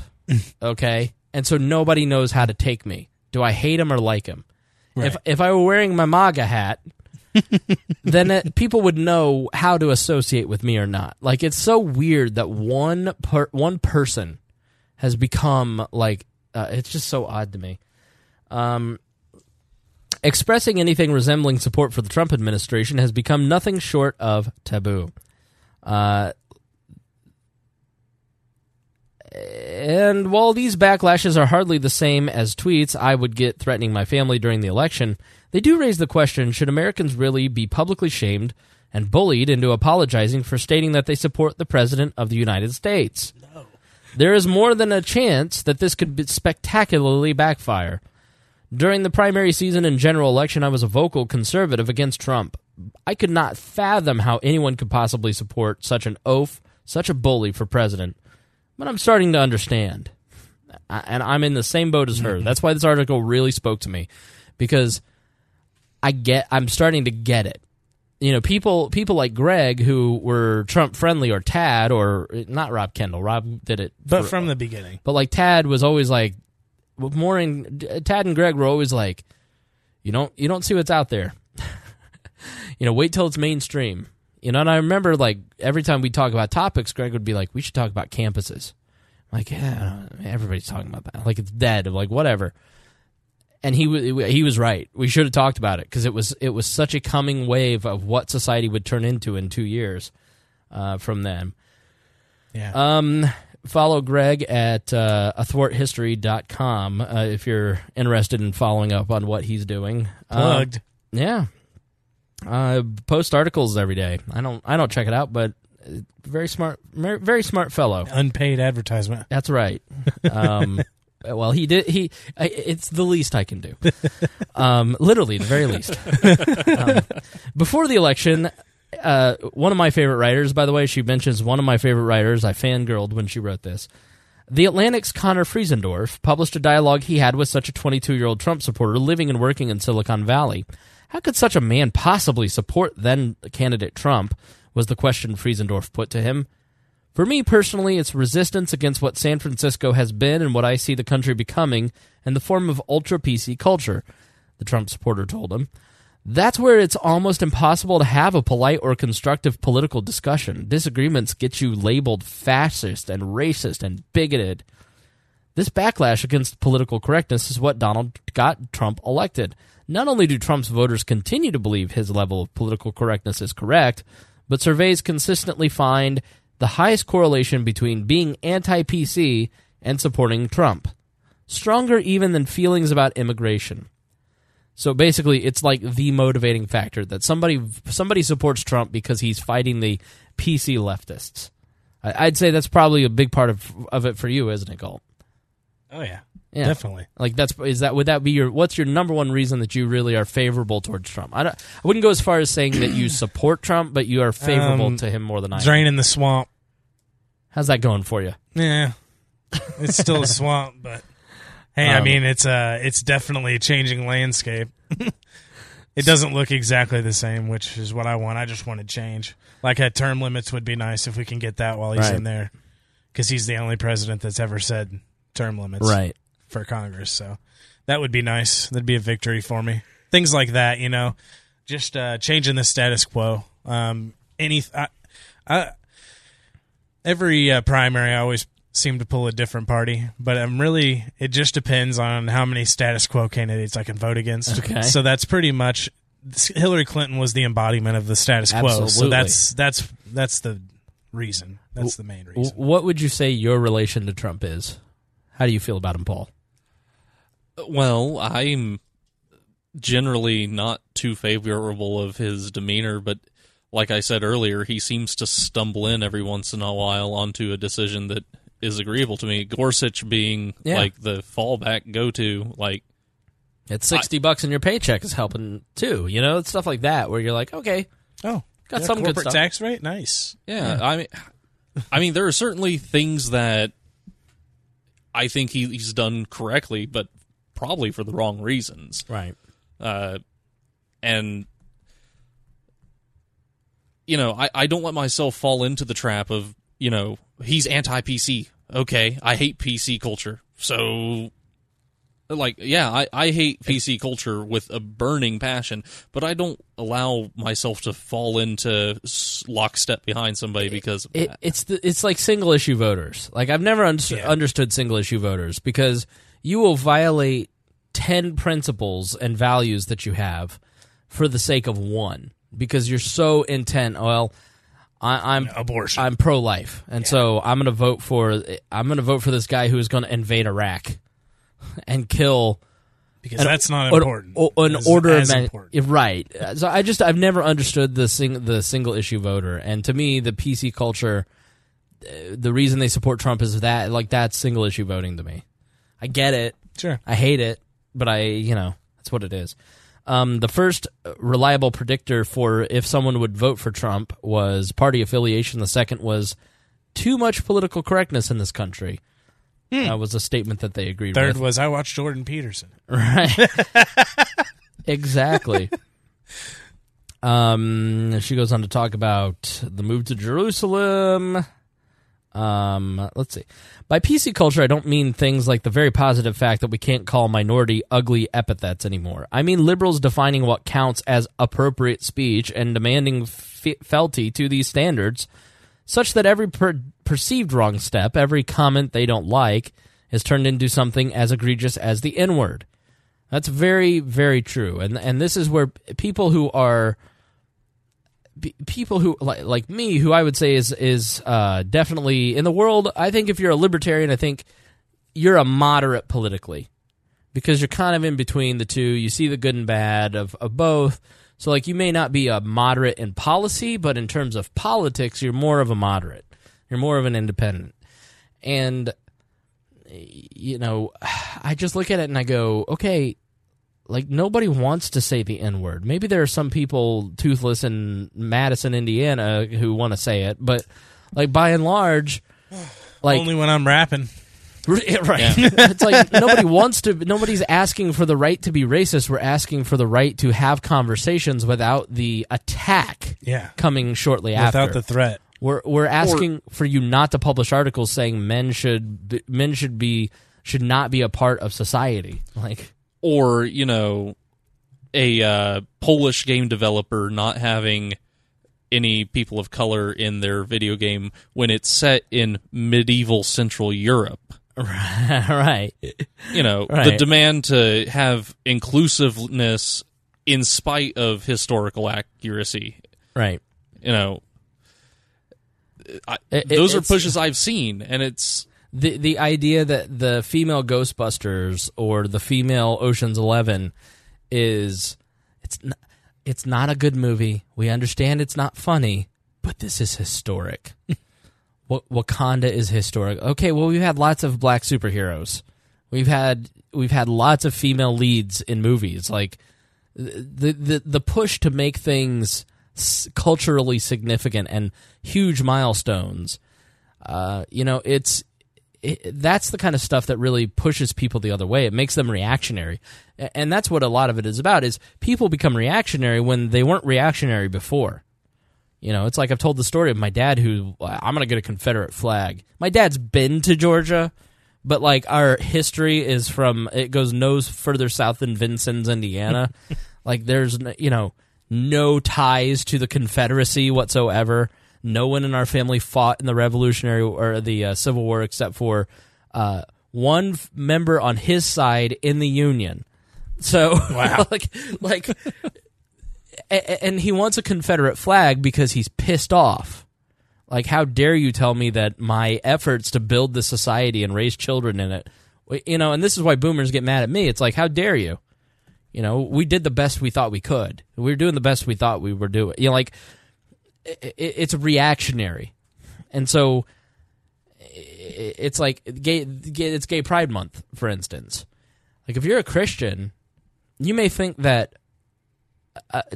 a gay couple shouldn't be joined in the covenant of marriage. Okay? That's like a violent act if you're at a Pride festival. It's like, no, I just don't want my church to marry two gay people. I just think that violates our beliefs. If you want to go to the Episcopal Church, they'll marry you. That's not good enough. No. Like, you have to wage jihad to every baker has to make a gay every choice. Church has to marry a gay couple. like it's to the point where people are like, it's hate speech to not want to suck a dick. I'm not even joking you. Like, I read articles probably once every couple months where it's literally like some gay rights activist blogging saying men and women who don't want to have gay sex are actually homophobic. It's wrong. Everyone should. Is bi. Yeah, the new Right. flavor of the month is if you can't have sex with a woman who has a penis. Right. It's Well, like, What? I don't want to. Women have penises now? No. get with it's current year, Galt. You hateful bigot. What'd you have for lunch? The Chick-fil-A. Oh my god. Get out. Oh my god. Get out. It was so good, that juicy moist chicken. Oh, it's so good. I love it. So, wait. I thought you were against having cock in your mouth. That's a good one. That's good, Paul. It's very good. And it should be noted, what are you wearing, Paul? I am wearing a Pride T-shirt that the vice chair of the LPMC, the Marion County Party, designed for our Pride Festival last week. Looks like a porcupine to me. It is a porcupine. Oh. It is the Liberty porcupine with Pride colors. Which is a rainbow. That's right. All however many stripes there are. Rainbows was started as a symbol of God. It was. How'd they steal that? I don't know. I used to love rainbows. It's got let's put Bob Mueller on it. I know. Special counsel. Yeah. No, I just I had people at like with suspecting questions like, why weren't you at Pride with the Libertarians? Like, you stayed home. Does that mean you're not down with homos? Like, what? No. I think it's more of trying to shame you into coming out more often. No, it's not going to work. It's not going to. I'm not. I would love to see you out more often at the events and stuff, but I understand how taxing everything has been for you. I get Saturday afternoons to myself most of the time, and I'm thinking of starting doing the Chris Spangle Show every Saturday, so I can't give myself a break. No, well, if everyone out there would donate a little bit more to Patreon, that's maybe you right. wouldn't have to work so hard. There was two people who yelled, "Where's Spangle?" at the Libertarian folks as he walked through the parade. Two people yelled, "Where's Spangle?" Nuh-uh. And I just want to say to my sugar daddies, please stop this. I told you I'm on the down low. I would appreciate it if you didn't out me to my Libertarian friends. And honestly, if you weren't at Pride, you missed a great time. I was walking with Mark, our candidate for Secretary of State, and he knows how to dance. Really? Yes. I'd love to see Rutherford dancing. I haven't seen that. He was busting a move out there during the parade. That is Mark's hilarious.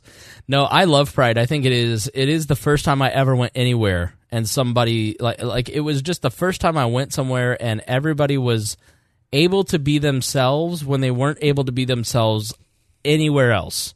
Oh no, and so it's great to see people like open up and but for me it's just like I don't want to go to a parade. Like it's not Do you even ever go to any parades? No, Do you go it's to the 500 parade? No, that's so many people. Like I'm not an introvert, but I get very worn out by social cues. So like I'm like the opposite of libertarians. Like I'm what's called a highly sensitive person, and what that means is that I pull in so much data. Like as we're sitting here, my brain, even as I'm reading this stuff, is feeling everything that you put off. Like I can tell when Paul's a little bored, or I need to go to him and engage him in a question because his mind, like I feel it all. And so if you're in a big crowd of people, I get tired. Like it's like a wears me superpower. out. It's wow. Yeah, it's That's good. the and bad. exact opposite for me, because when I was marching, holding the banner, like I felt great, you know, and I hate being in front of crowds. If you put me in front of a group of 20 people with something to read, I am in agony. Right. But marching in the parade, fantastic. Best energy I've felt fun. all year. Yeah, it's fun. Nice. Yeah, so if I'm in a crowd like that, it just sucks so much mental energy out of me, and I spend all week around people, talking, negotiating with people, and doing this till 10:30 every night, every Tuesday and Thursday. So, like, by the time a Saturday rolls around, the last place I want to go is anywhere. Mm-hmm. So, and it's definitely not a place with 500,000, 200, 100,000 people. So it's and there's so much stimuli there. So I'm an ENFJ. I'm an extrovert. I love people, but it does. I got to have some recovery time. I'm not like our buddy, the Boss Hog of Liberty, Jeremiah, who could force. He could be like the race day. He's with people for 24 hours straight. He goes home and he's like, "Anybody want to come over and go swimming?" I'm like, "No, leave me alone. Right. Stop forcing your friendship on me." I love it. I love Jer. Jer. Yeah, he's pretty awesome. He pulls me out of my funks whether I want him to or not. That's awesome. So yeah. Anyways, this obsession with political correctness, which fueled Donald Trump's election, has now spread and mutated to incorporate him. Part of being a member of politically correct culture has now become an insistence on repudiating the president and his election. Americans are told they cannot support this man under any circumstances. To do so is racist, the cardinal sin of our generation. In 2018, supporting the president of the United States will get you labeled a racist. Liberals point to things like new policy on immigration which separates children from their parents, comparing it to the Nazis. This overreaches and abuses in the realm of immigration are heartbreaking and disheartening. It's disingenuous, however, for liberals to suddenly be concerned, given how much of Trump's treatment of immigrants is merely an extension of Obama-era policies. Recently, several instances of abuses were shared from kids in cages to prison buses, which were at the time blamed on the Trump administration, but were later exposed to be from before his inauguration. That's true. The separating of kids, like if you look at the Obama-era photos of kids in dog kennel cages, they're not on cots. The Trump kids are on cots, at least. So we've, as a country, have managed to, we may separate children from their parents, but at least we're giving them a cot. It's progress. Right, yeah. Like, that whole thing, to me, is like, and you try to have a conversation with a Trump supporter, and you go, do you support this? This is the consequence of coming to this country. You break the law, this is what you get. But do you think it's right to separate human parents from human children? This is just the consequence. It's like the way it's got to be. It's the way it's got. It's like, this is the country that you want to devise. This is the country you want to live in. Oh, this is just how it is. Oh, for fuck's sake. I hate you people. Get out of my... Can't just let them have all our money. Like John Ulrich. Go to our schools for free. I try to live a life where I don't wish ill upon people, but I cannot wait for something terrible for the police to kick down their front door. Right. Well, this is the price you pay, fuckwit. Right. Like, okay, but, like, take their nationality out of it. Have some empathy. If you were a parent or you were a child, would you want a child who is being breastfed by a mother to be separated and given formula and totally separated from their parent? Wonder why that person's going to be a violent gang member. Oh, I don't know. You detached them from their attachment figure at the most vulnerable stage of their growth. Like, you fucking idiot. Like, it just, to me, you don't take the bird out of the nest. Right. The little baby birds. And so this is one of those instances where the Trump people are just, it drives me crazy because you can't see the humanity of the other people because you're so invested in protecting the president. because if I give it even an inch, then the libs will win. My team. I've got to own the libs. It's impossible to take liberals and journalists' concerns about welfare of immigrants at face value after 8 years of slumber through the entire Obama administration. It's not only disingenuous. What the president's opponents don't seem to understand is the hysteria and excuses are only driving more Americans into believing that we were desperately in need of a corrective. The refusal to accept that millions of Americans knowingly voted for Trump will only help the president earn another term. For the hysteria from the left over dissent of any kind, but especially pertaining to Trump, is precisely what has resulted in the owning the liberals mentality on the right, which is only gaining steam. As Selena Zito explains in The Great Revolt, Rust Belt voters watched on cable television as the left and journalists pigeonholed their rebellion as an ugly bout of white nationalism, doubling down on all the elitist snobbery those voters sought to rebuke. And it's starting to get to me, too. And, like, it's partially a reaction to the Trump years. Like, or the Obama years. What Obama did so well was talk down to people. You know, it was this, I'm very intelligent. Like, he would go on these, like the apology tour. He never actually apologizes on the apology tour. He just kind of goes over to the other nations and kind of says, we made a lot of mistakes and America isn't perfect. And then Americans back home don't really feel like their president has their back. And patriotism is a big deal to a lot of Americans, even a lot of libertarians. And, you know, Obama was... It's like the quote in Ben Rhodes' book, you know, when Trump won, Obama's words were, I guess I was just 20 years too early. Meaning these people were just too stupid to get it. You know, and the reason that the North Korean talks have never really worked is because it's the Clinton and the Obama administrations sitting down with the North Koreans and just talking to them, talking down to them, you know, treating them as if they are not equals and saying, this is what you're going to do, okay, honey? This is what you're going to do. And then they go, well, no, we're not going to do that. We're independent thinking nations. And who knows if Donald Trump did that? Who knows if Donald Trump sat down and actually listened to anything he said? We don't think that he probably did, but you know, at least he tried. And so that arrogance is part of the Trump movement. It's that counterbalance to being talked down to for 8 years. You're just not enlightened enough.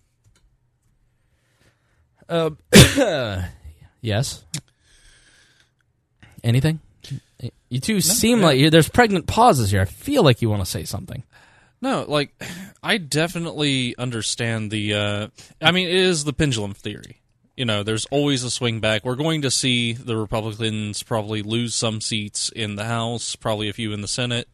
We'll see if anything loosens up and swings the other way as far as control of one of the houses this year. But there's always a reaction to who's in power.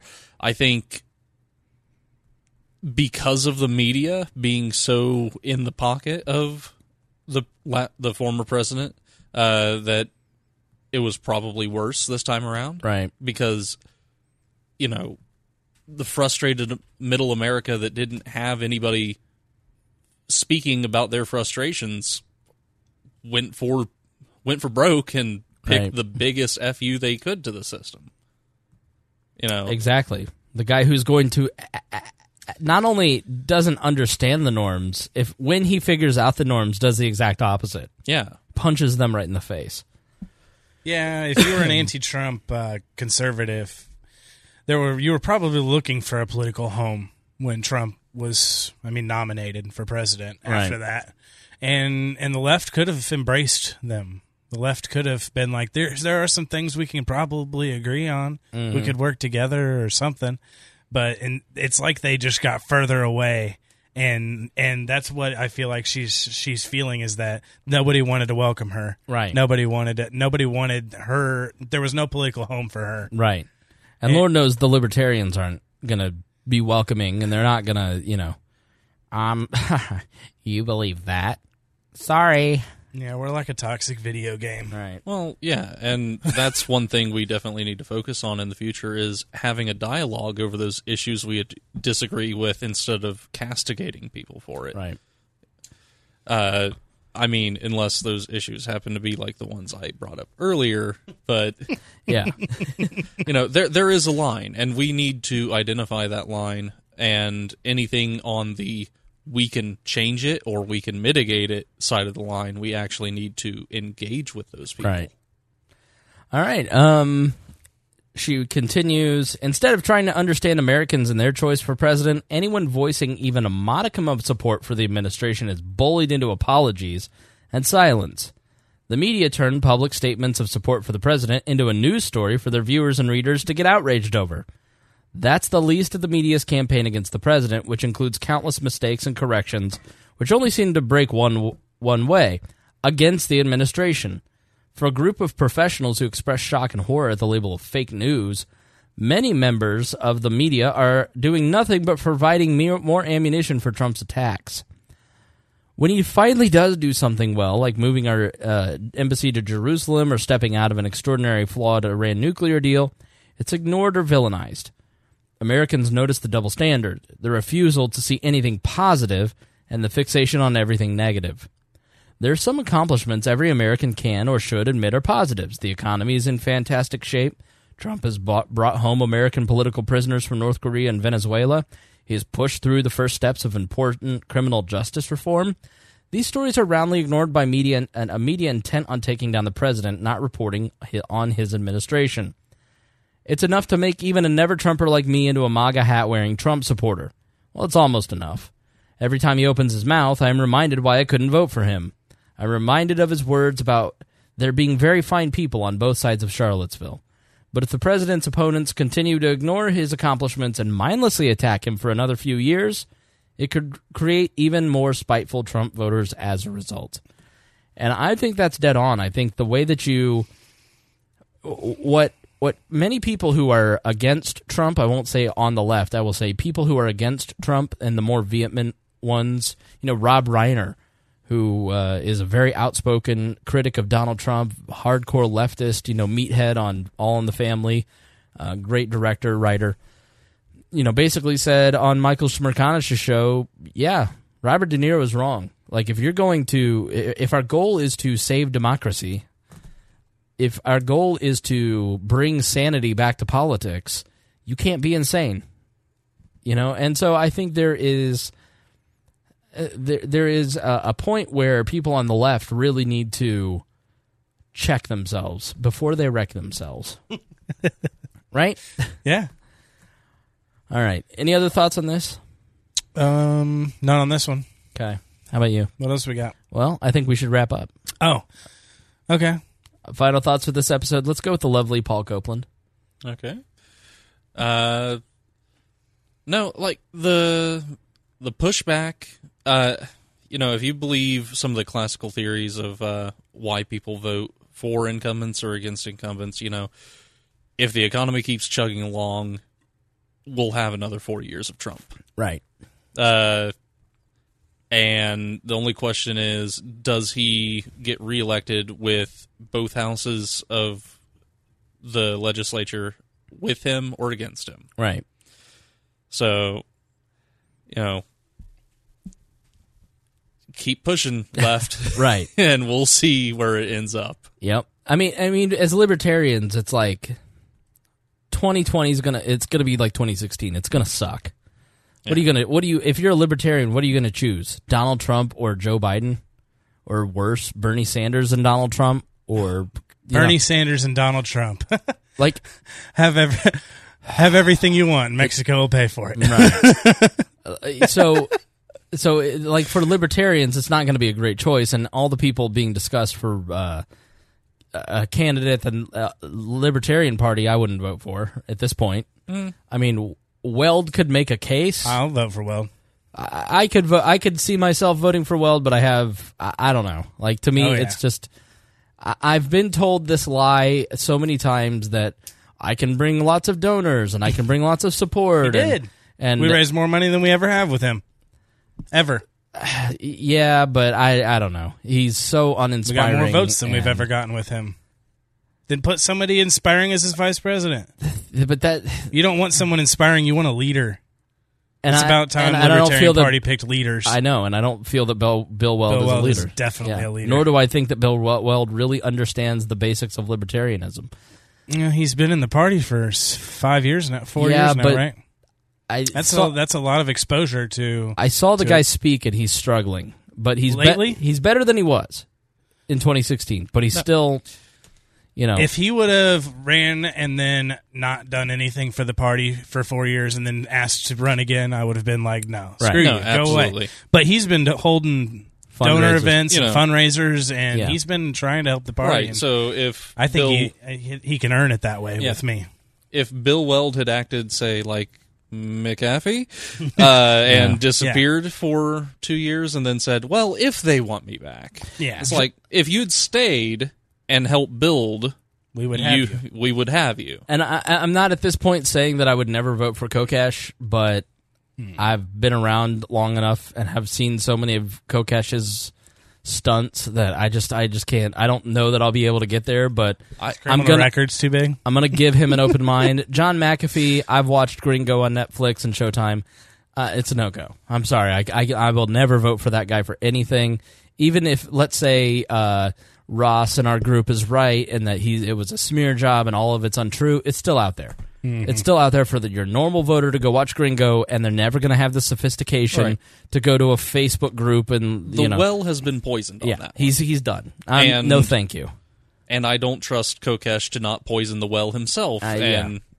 and, try to get arrested for, polluting. Right. I like Peterson, but he's not going to run now because No. he's already running for something else. Yeah. But anyway, so my final thoughts. Are you finished? Oh, I'm finished. Okay, I just want to make sure. All right, go ahead. I have a little story.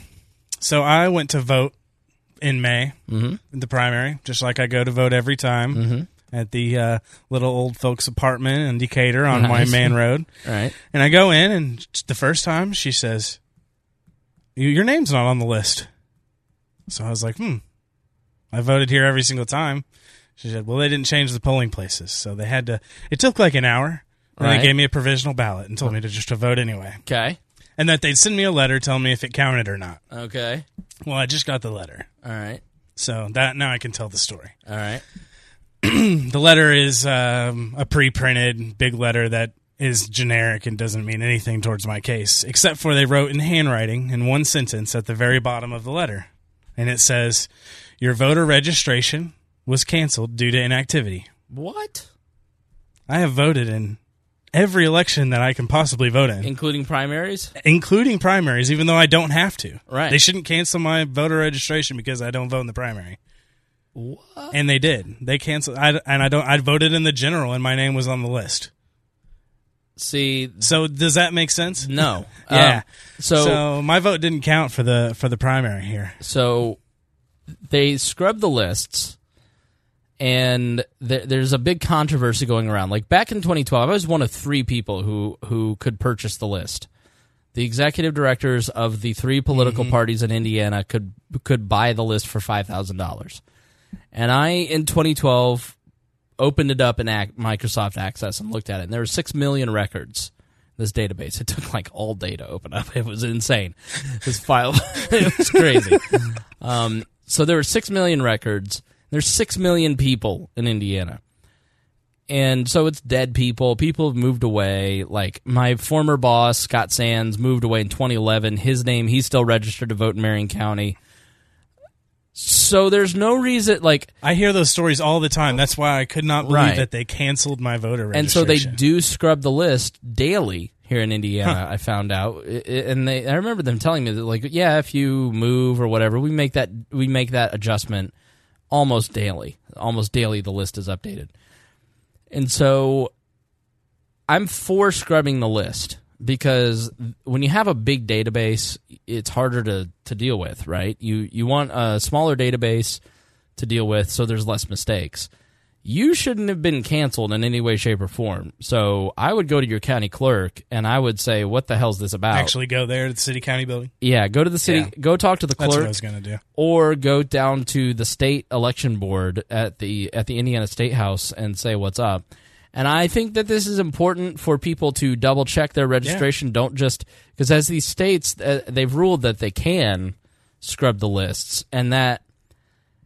the Democrats are like, this is going to disenfranchise people, and it did. It disenfranchised our own Chris Galt. Right. But at the same time, you could have double-checked. Yeah. I did assume that I would be able to vote. Right. I did not check. There's no... So now I know every time I go to vote, I'm going to check beforehand. Right. Every time now. Who checks? Nobody checks. Should you check? Probably. But now you will, and I will. I'm glad it was just a small primary and not a very big important race. Yeah. No. Because exactly. I mean, I'm just one vote, but still. Right. I want it to count. So I would go check. Every state website has a voter registration website. You can go check it. Indiana's is very easy. I think they have an app too. Mm-hmm. I would definitely check that, and you should find out what happened. Yeah, I will, and I'll report back to everyone. Yeah. But I on the door of the the polling place, it said no political clothes or hats allowed.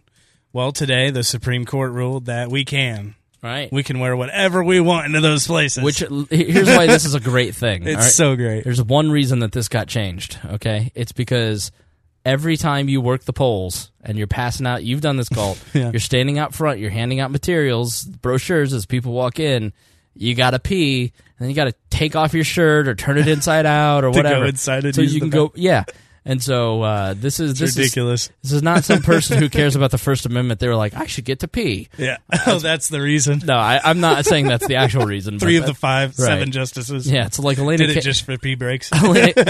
Elena Kagan's like, I remember that time I needed to pee. But yeah, that's it. Thanks for having me on the show. Yeah, absolutely. See you guys in next week or in a couple weeks. Yeah, it was fun having you guys on. Thanks for coming back, Paul. Hope that lots of people hit you up about Liberty and Chill. Yeah, I hope so as well, and I will do better about getting on that. Yes.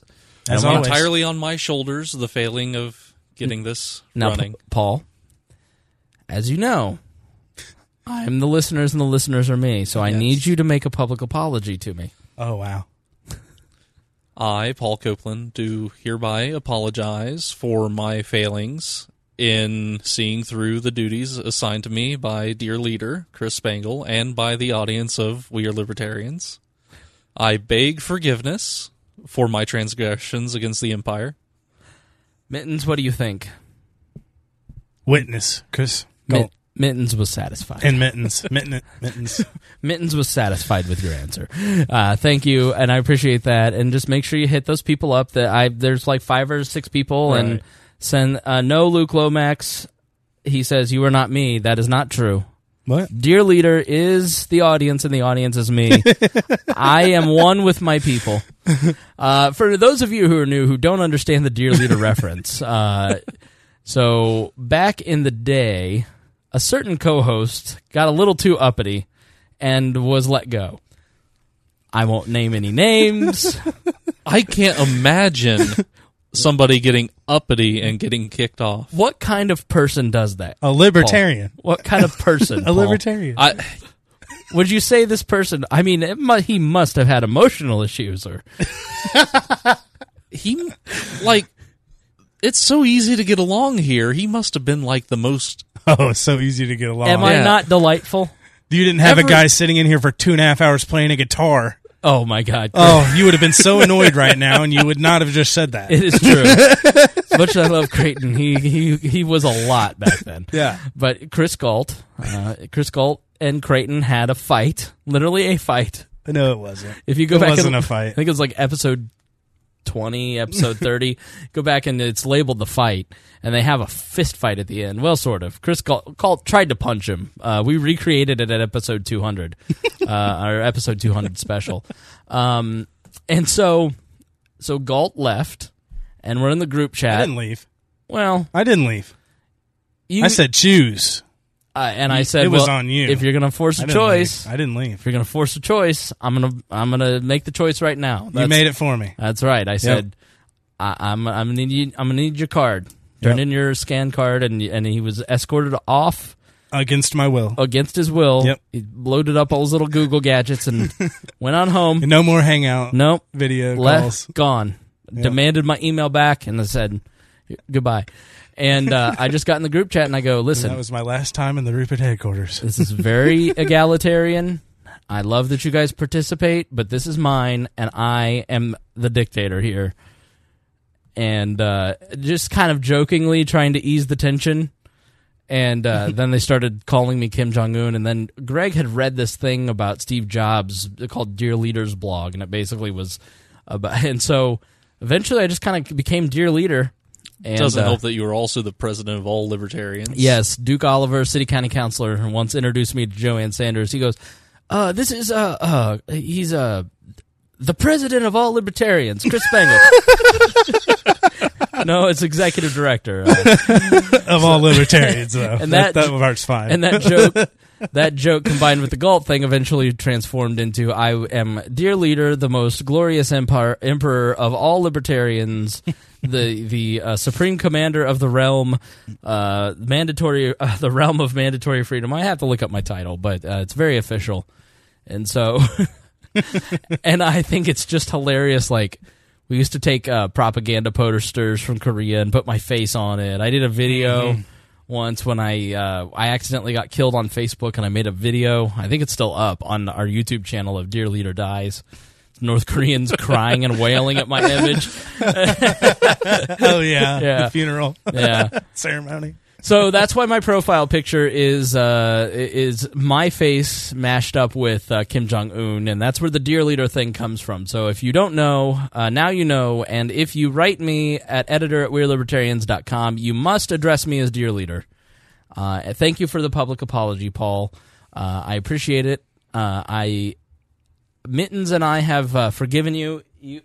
You've been granted a special dispensation. Muffins has now come out. Muffins. She has rubbed my leg to let me know that she forgives you as well. So all is right in the kingdom.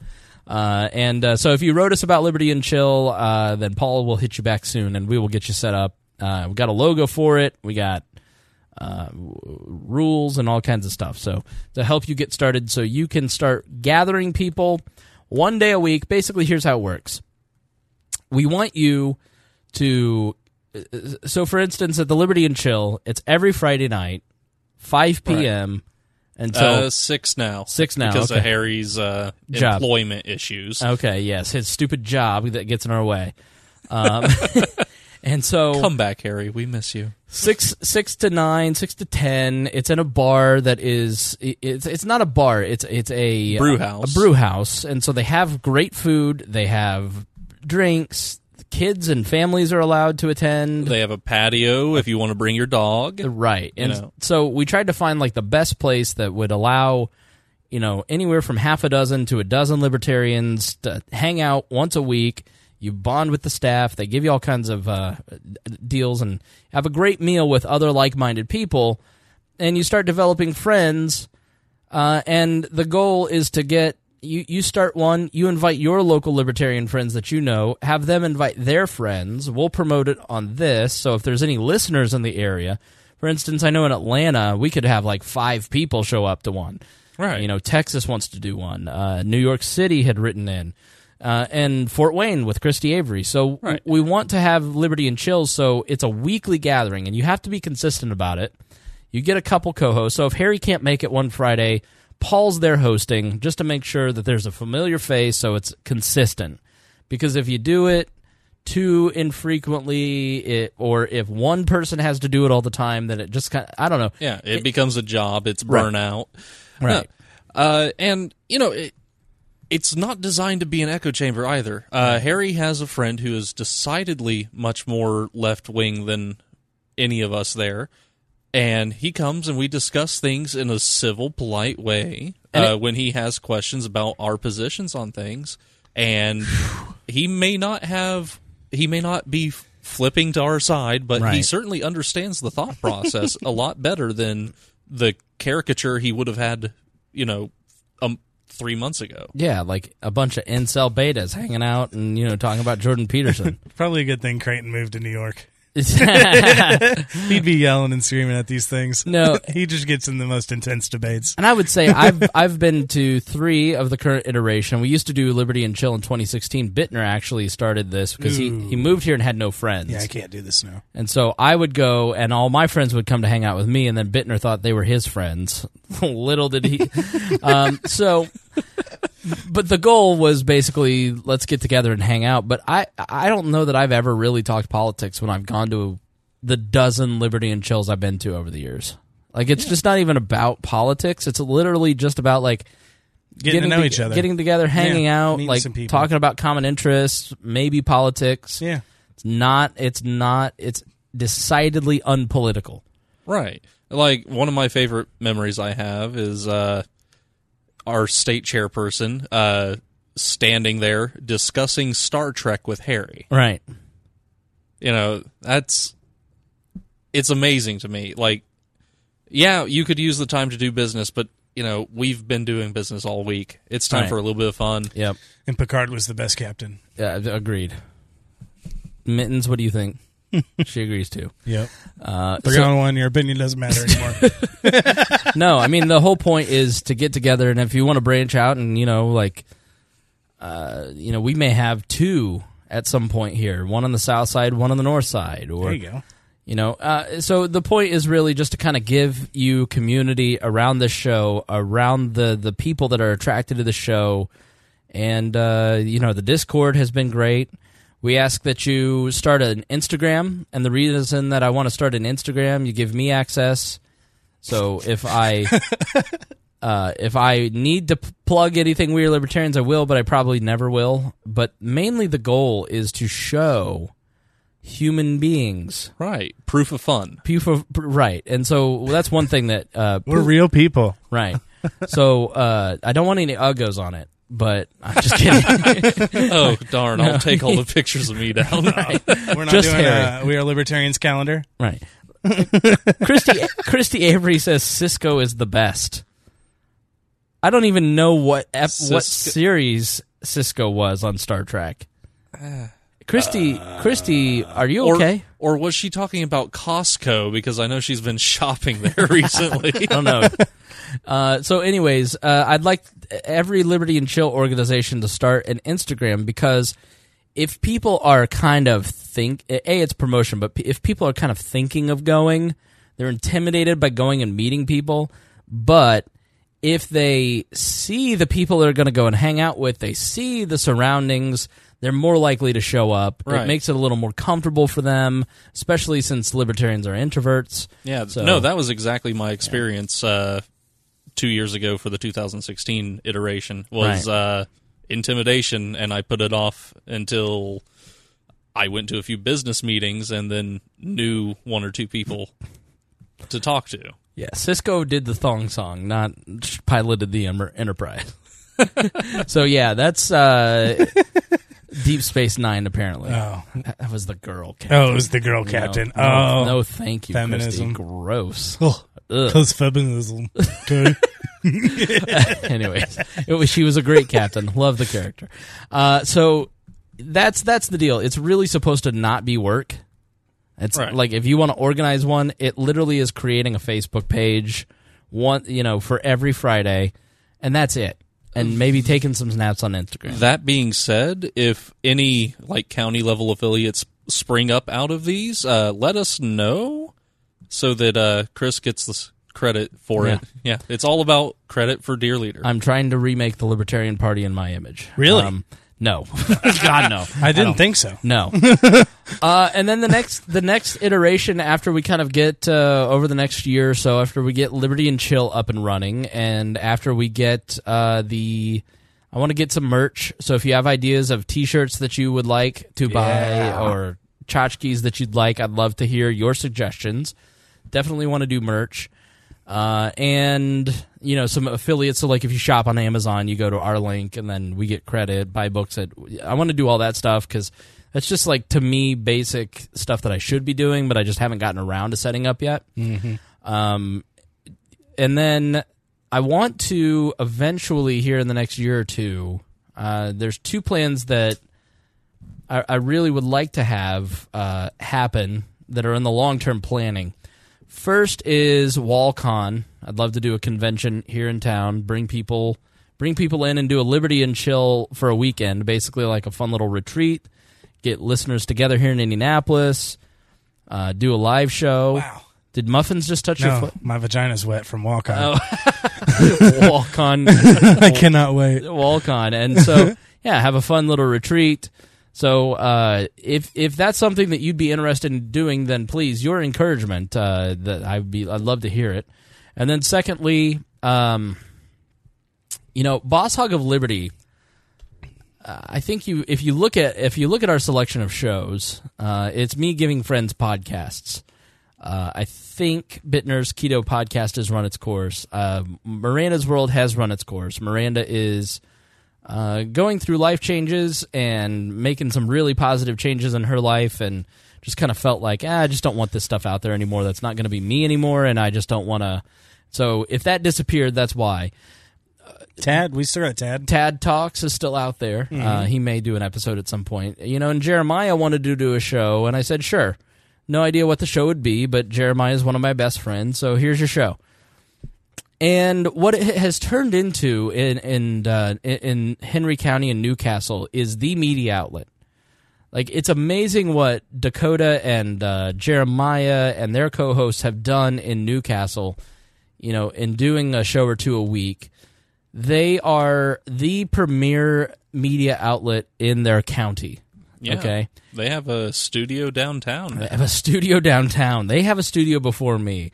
But it's easier in a small town to buy space. Yeah, it's lower rent. Right. If you live in Indianapolis and you want to give me free rent, then or low rent, cool. That's all you need. Property manager, a Patreon. Right.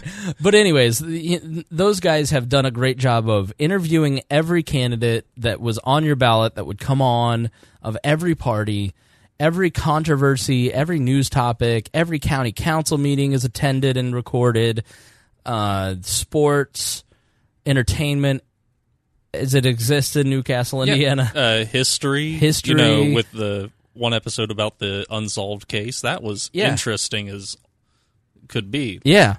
And, everybody's mad that we didn't know that who that woman was. Oh. Like she matters. There were two captains in Star Trek. Come on. The opinions of Chris Galt are not necessarily those of Chris Spangle or anyone else appearing on Wall Network. And so what those guys have done out there is create really a thing that 1,000 or so people are listening to, but they're major voices in a small pond, and it super serves the community, and it really has shown the community that libertarians are not only not weirdos living in their mom's basement, they're fun and engaging and knowledgeable and ready to lead. And they've had 3 front page news articles about the show. It's just really amazing what Boss Hog of Liberty has been able to do. And what I would eventually like to do is maybe out of these Liberty and Chills, start helping podcasters in your local community do the same thing. I'm not going to be able to send equipment or spend a lot of time nurturing a ton of those podcasts, but in terms of giving you some recommendations and giving you some advice and guidance and promotion, the push in the right direction. Yeah. Like Jeremiah and Dakota ask me every month for 5 minutes of time, because they Google I plugged this in and it's giving me static. Exactly, What do I do? Right. But they're self-starters and they've built their own little thing. And so I really think that is a great model for the libertarian movement moving forward. Start your own little niche podcast, because we didn't know what it was going to be when it's like the greatest troll to me is that Jeremiah is bossy, so I called him the Boss Hog of Liberty once, and then made that the title of his show, demanded that he make it the title of his show, and now he's being taken seriously under that title. Like, it's funny to me. But it's Wall style. It's irreverent, it's fun, it's a great look at we talk about national issues on the big show here. We talk about cultural and societal issues and things that affect you. I don't talk a lot about Indiana politics. If I talk about Indiana politics, for instance, it's anecdotal. It's because there is an example that I can show you exist in your community. And so when they wanted to do the local route, I was like, hey, you guys know you're making a choice. Like, if you go this route, you're not going to get people in Georgia or California to listen. And how wrong you were. There are some. Maybe. I mean, we listen out here in Marion County. You listen. I've never heard it.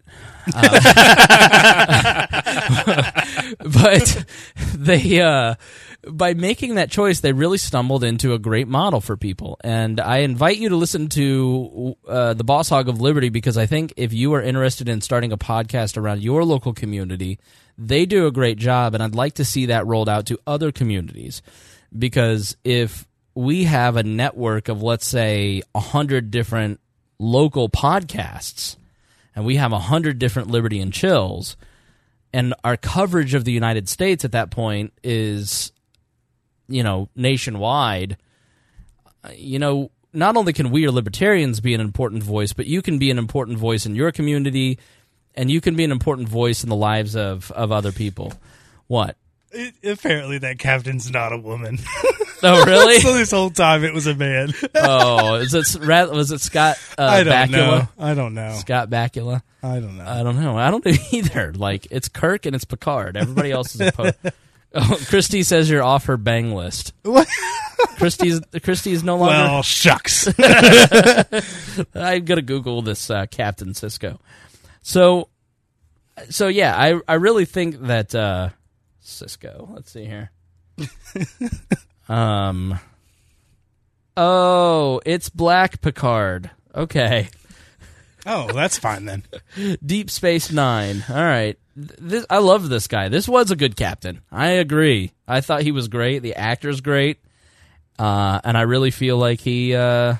You just didn't know his name. I just didn't know his name, no. But he's great. Nonetheless. I've seen the show. We're thinking of Catherine Janeway. Yeah, that's what I was thinking. Yeah. She was on Voyager. Yeah. No, Sisko was good. Black Picard. Very proud of myself. Excuse me. 3 weeks. I still have this laryngitis. It's unreal. My throat, when I lay down, will be on fire. So I've just been Advil and Robitussin it up. So, anyways, those are our plans. I think, what is important for me is community. I think it is, as I've kind of talked a lot in the last couple episodes, and it's always really been an important part of the show. Galt can tell you, being here from the beginning, what makes We Are Libertarians different than other podcasts is that it's really a community of people who contribute to this. And it's not me interviewing intellectuals. It's a community of people kind of living their lives over the air. And it's nearly an open discussion. Yeah. I mean, you can go back and listen to me change my mind over 6 years. And I will continue to change my mind. And you too. Yeah, definitely. Maybe not you, but Paul will. So it is... I've enjoyed the Patreon thing, as I've said, because we have opened up to having a bigger community. Facebook group a couple years ago really started it. The Discord has made another little community. The Patreon people keep in contact with me a lot. And so, I want to make the community bigger than me. Because it's getting to the point where I can read a lot of stuff, but I can't necessarily engage in a way that I would love to engage with everybody. And I want you guys to kind of take responsibility for the community through Liberty and Chill, create your own little space. It's going to help the podcast because people show up and you say, yeah, there's this podcast we love, check it out. But more importantly, it's about you finding meaning through relationships with other people who share an interest.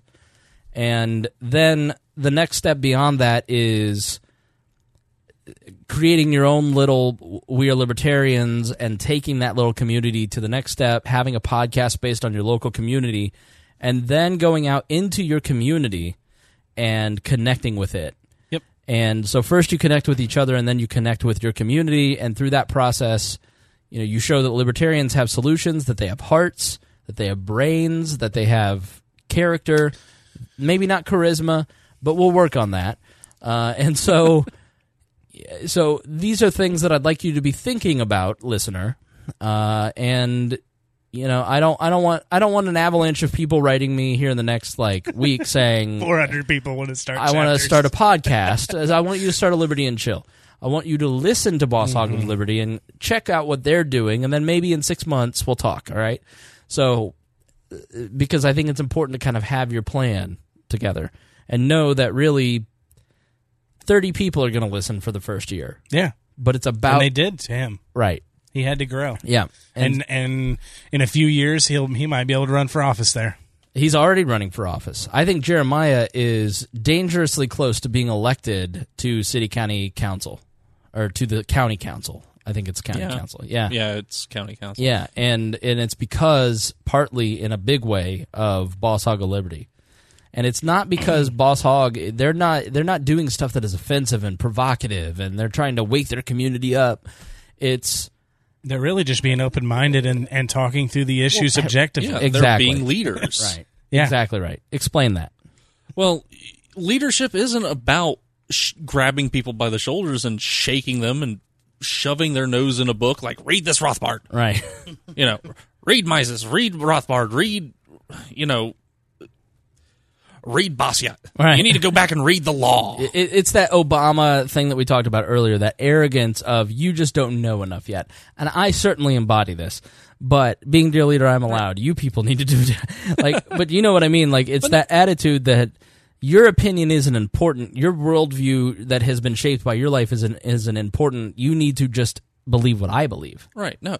But what Jeremiah does very well is he sits, listens, he makes a decision based upon the information he's given, and he goes with it and he sees it through. Right. That's leadership. It's not abrasive. It's not, this I'm right, ergo you do what I say. It's very much like, what are your concerns? How do we fix this? And in his case, how do we fix this in a way that makes everybody a little bit more free? Right.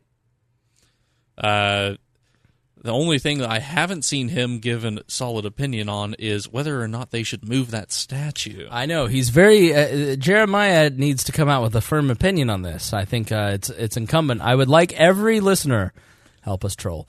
I would like every listener to go to Jeremiah's Facebook page and post on his wall, what do you think about the Doughboy? All right? Where does the Doughboy go? If you can't spell Doughboy, then you can write, what do you think about windmills? Okay? He will be very mad at me and very annoyed at you, but in that, know that you are trolling the Boss Hog of Liberty. All right, that's enough of this. I want to thank Christy Avery, Brandon Luke, Craig DaCosta, and Jason Doolittle for being $100 a month subscribers to Patreon. You guys are awesome, and I appreciate it very much. And I appreciate everybody who is a subscriber at the $25, $10, and $5 and $1 level, and even some of our PayPal people. We still have some scragglers almost a year later. So thank you guys for making this show financially possible. It is because of your financial contributions that people are writing and saying, wow, thank you, I'm getting therapy. I sit behind the microphone and I do this, but I wouldn't have the ability to reach anyone at this point, or as many people as I do. It is because you guys pay the bills and help me reach a lot of different people. And as you can hear, we've got a lot of really cool things that we want to do. It's going to take some resources to do all that stuff. So I would appreciate your help. So thank you for joining us. You can join Patreon. I should probably say this at wearelibertarians.com or patreon.com/wearelibertarians and become a subscriber there. Even $1. We appreciate it. Just throw something into the kitty. If you enjoy the show, if you get something out of it, if you feel that it is important for people to hear, then please don't just sit idly by. At the very bare minimum, share the show.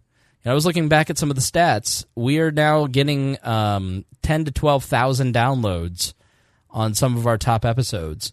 Most of the shows are getting around 7, but we're creeping up and up. So we're reaching a really big group of people, and it is because you guys help. And if all 7,000 to 12,000 of you could share an episode that is your favorite and say, these guys are awesome, or go to libertarianpodcast.com and share that and say, hey, love all these podcasts, especially We Are Libertarians, and that would be stellar and appreciated. So, all right, we will see you next week. I will be here Tuesday with Harry, and then Thursday I will be traveling, but we'll have a show from PorkFest Friday morning, and then I'll probably post that when I get back Saturday, Sunday. Looking forward to it. Yeah, it'll be fun. I'm excited to go LARP. Liberty LARP. Oh, are you LARPing? I'm Liberty LARPing. Oh, yeah. Going up and pretending to be free with all of the hand caps. You gonna mud wrestle Paxton? Paxton, I told the story already. He left. He rage quit the group. It made me so happy. You're gonna be on some kind of drugs this weekend, huh? Oh, Liberty. That's my drug. All right, thanks guys for joining us, and we will see you next week. We'll do better next time. Thank you for listening to this episode of We Are Libertarians. I'm amazed you made it to the very end, and I appreciate that. And that means that you were a true fan of We Are Libertarians, and any true fan of We Are Libertarians should listen to our other podcasts. We have a whole network of shows.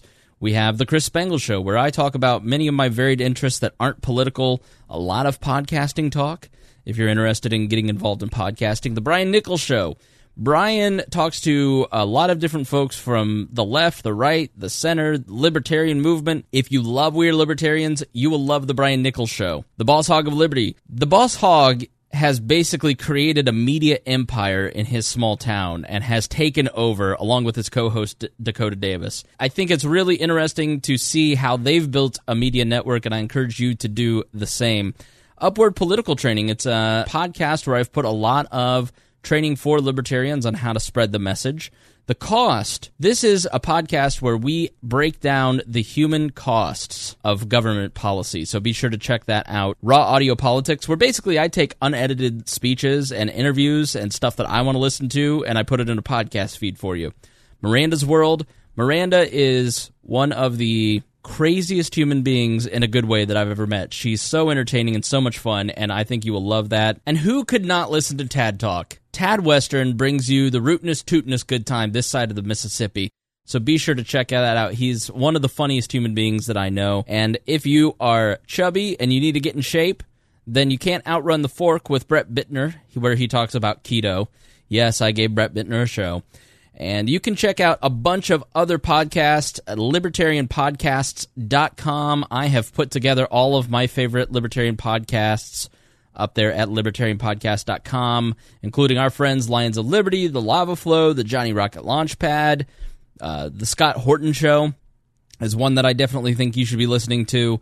So go check that out. Lots of great libertarian podcasts out there. You may not know where to start.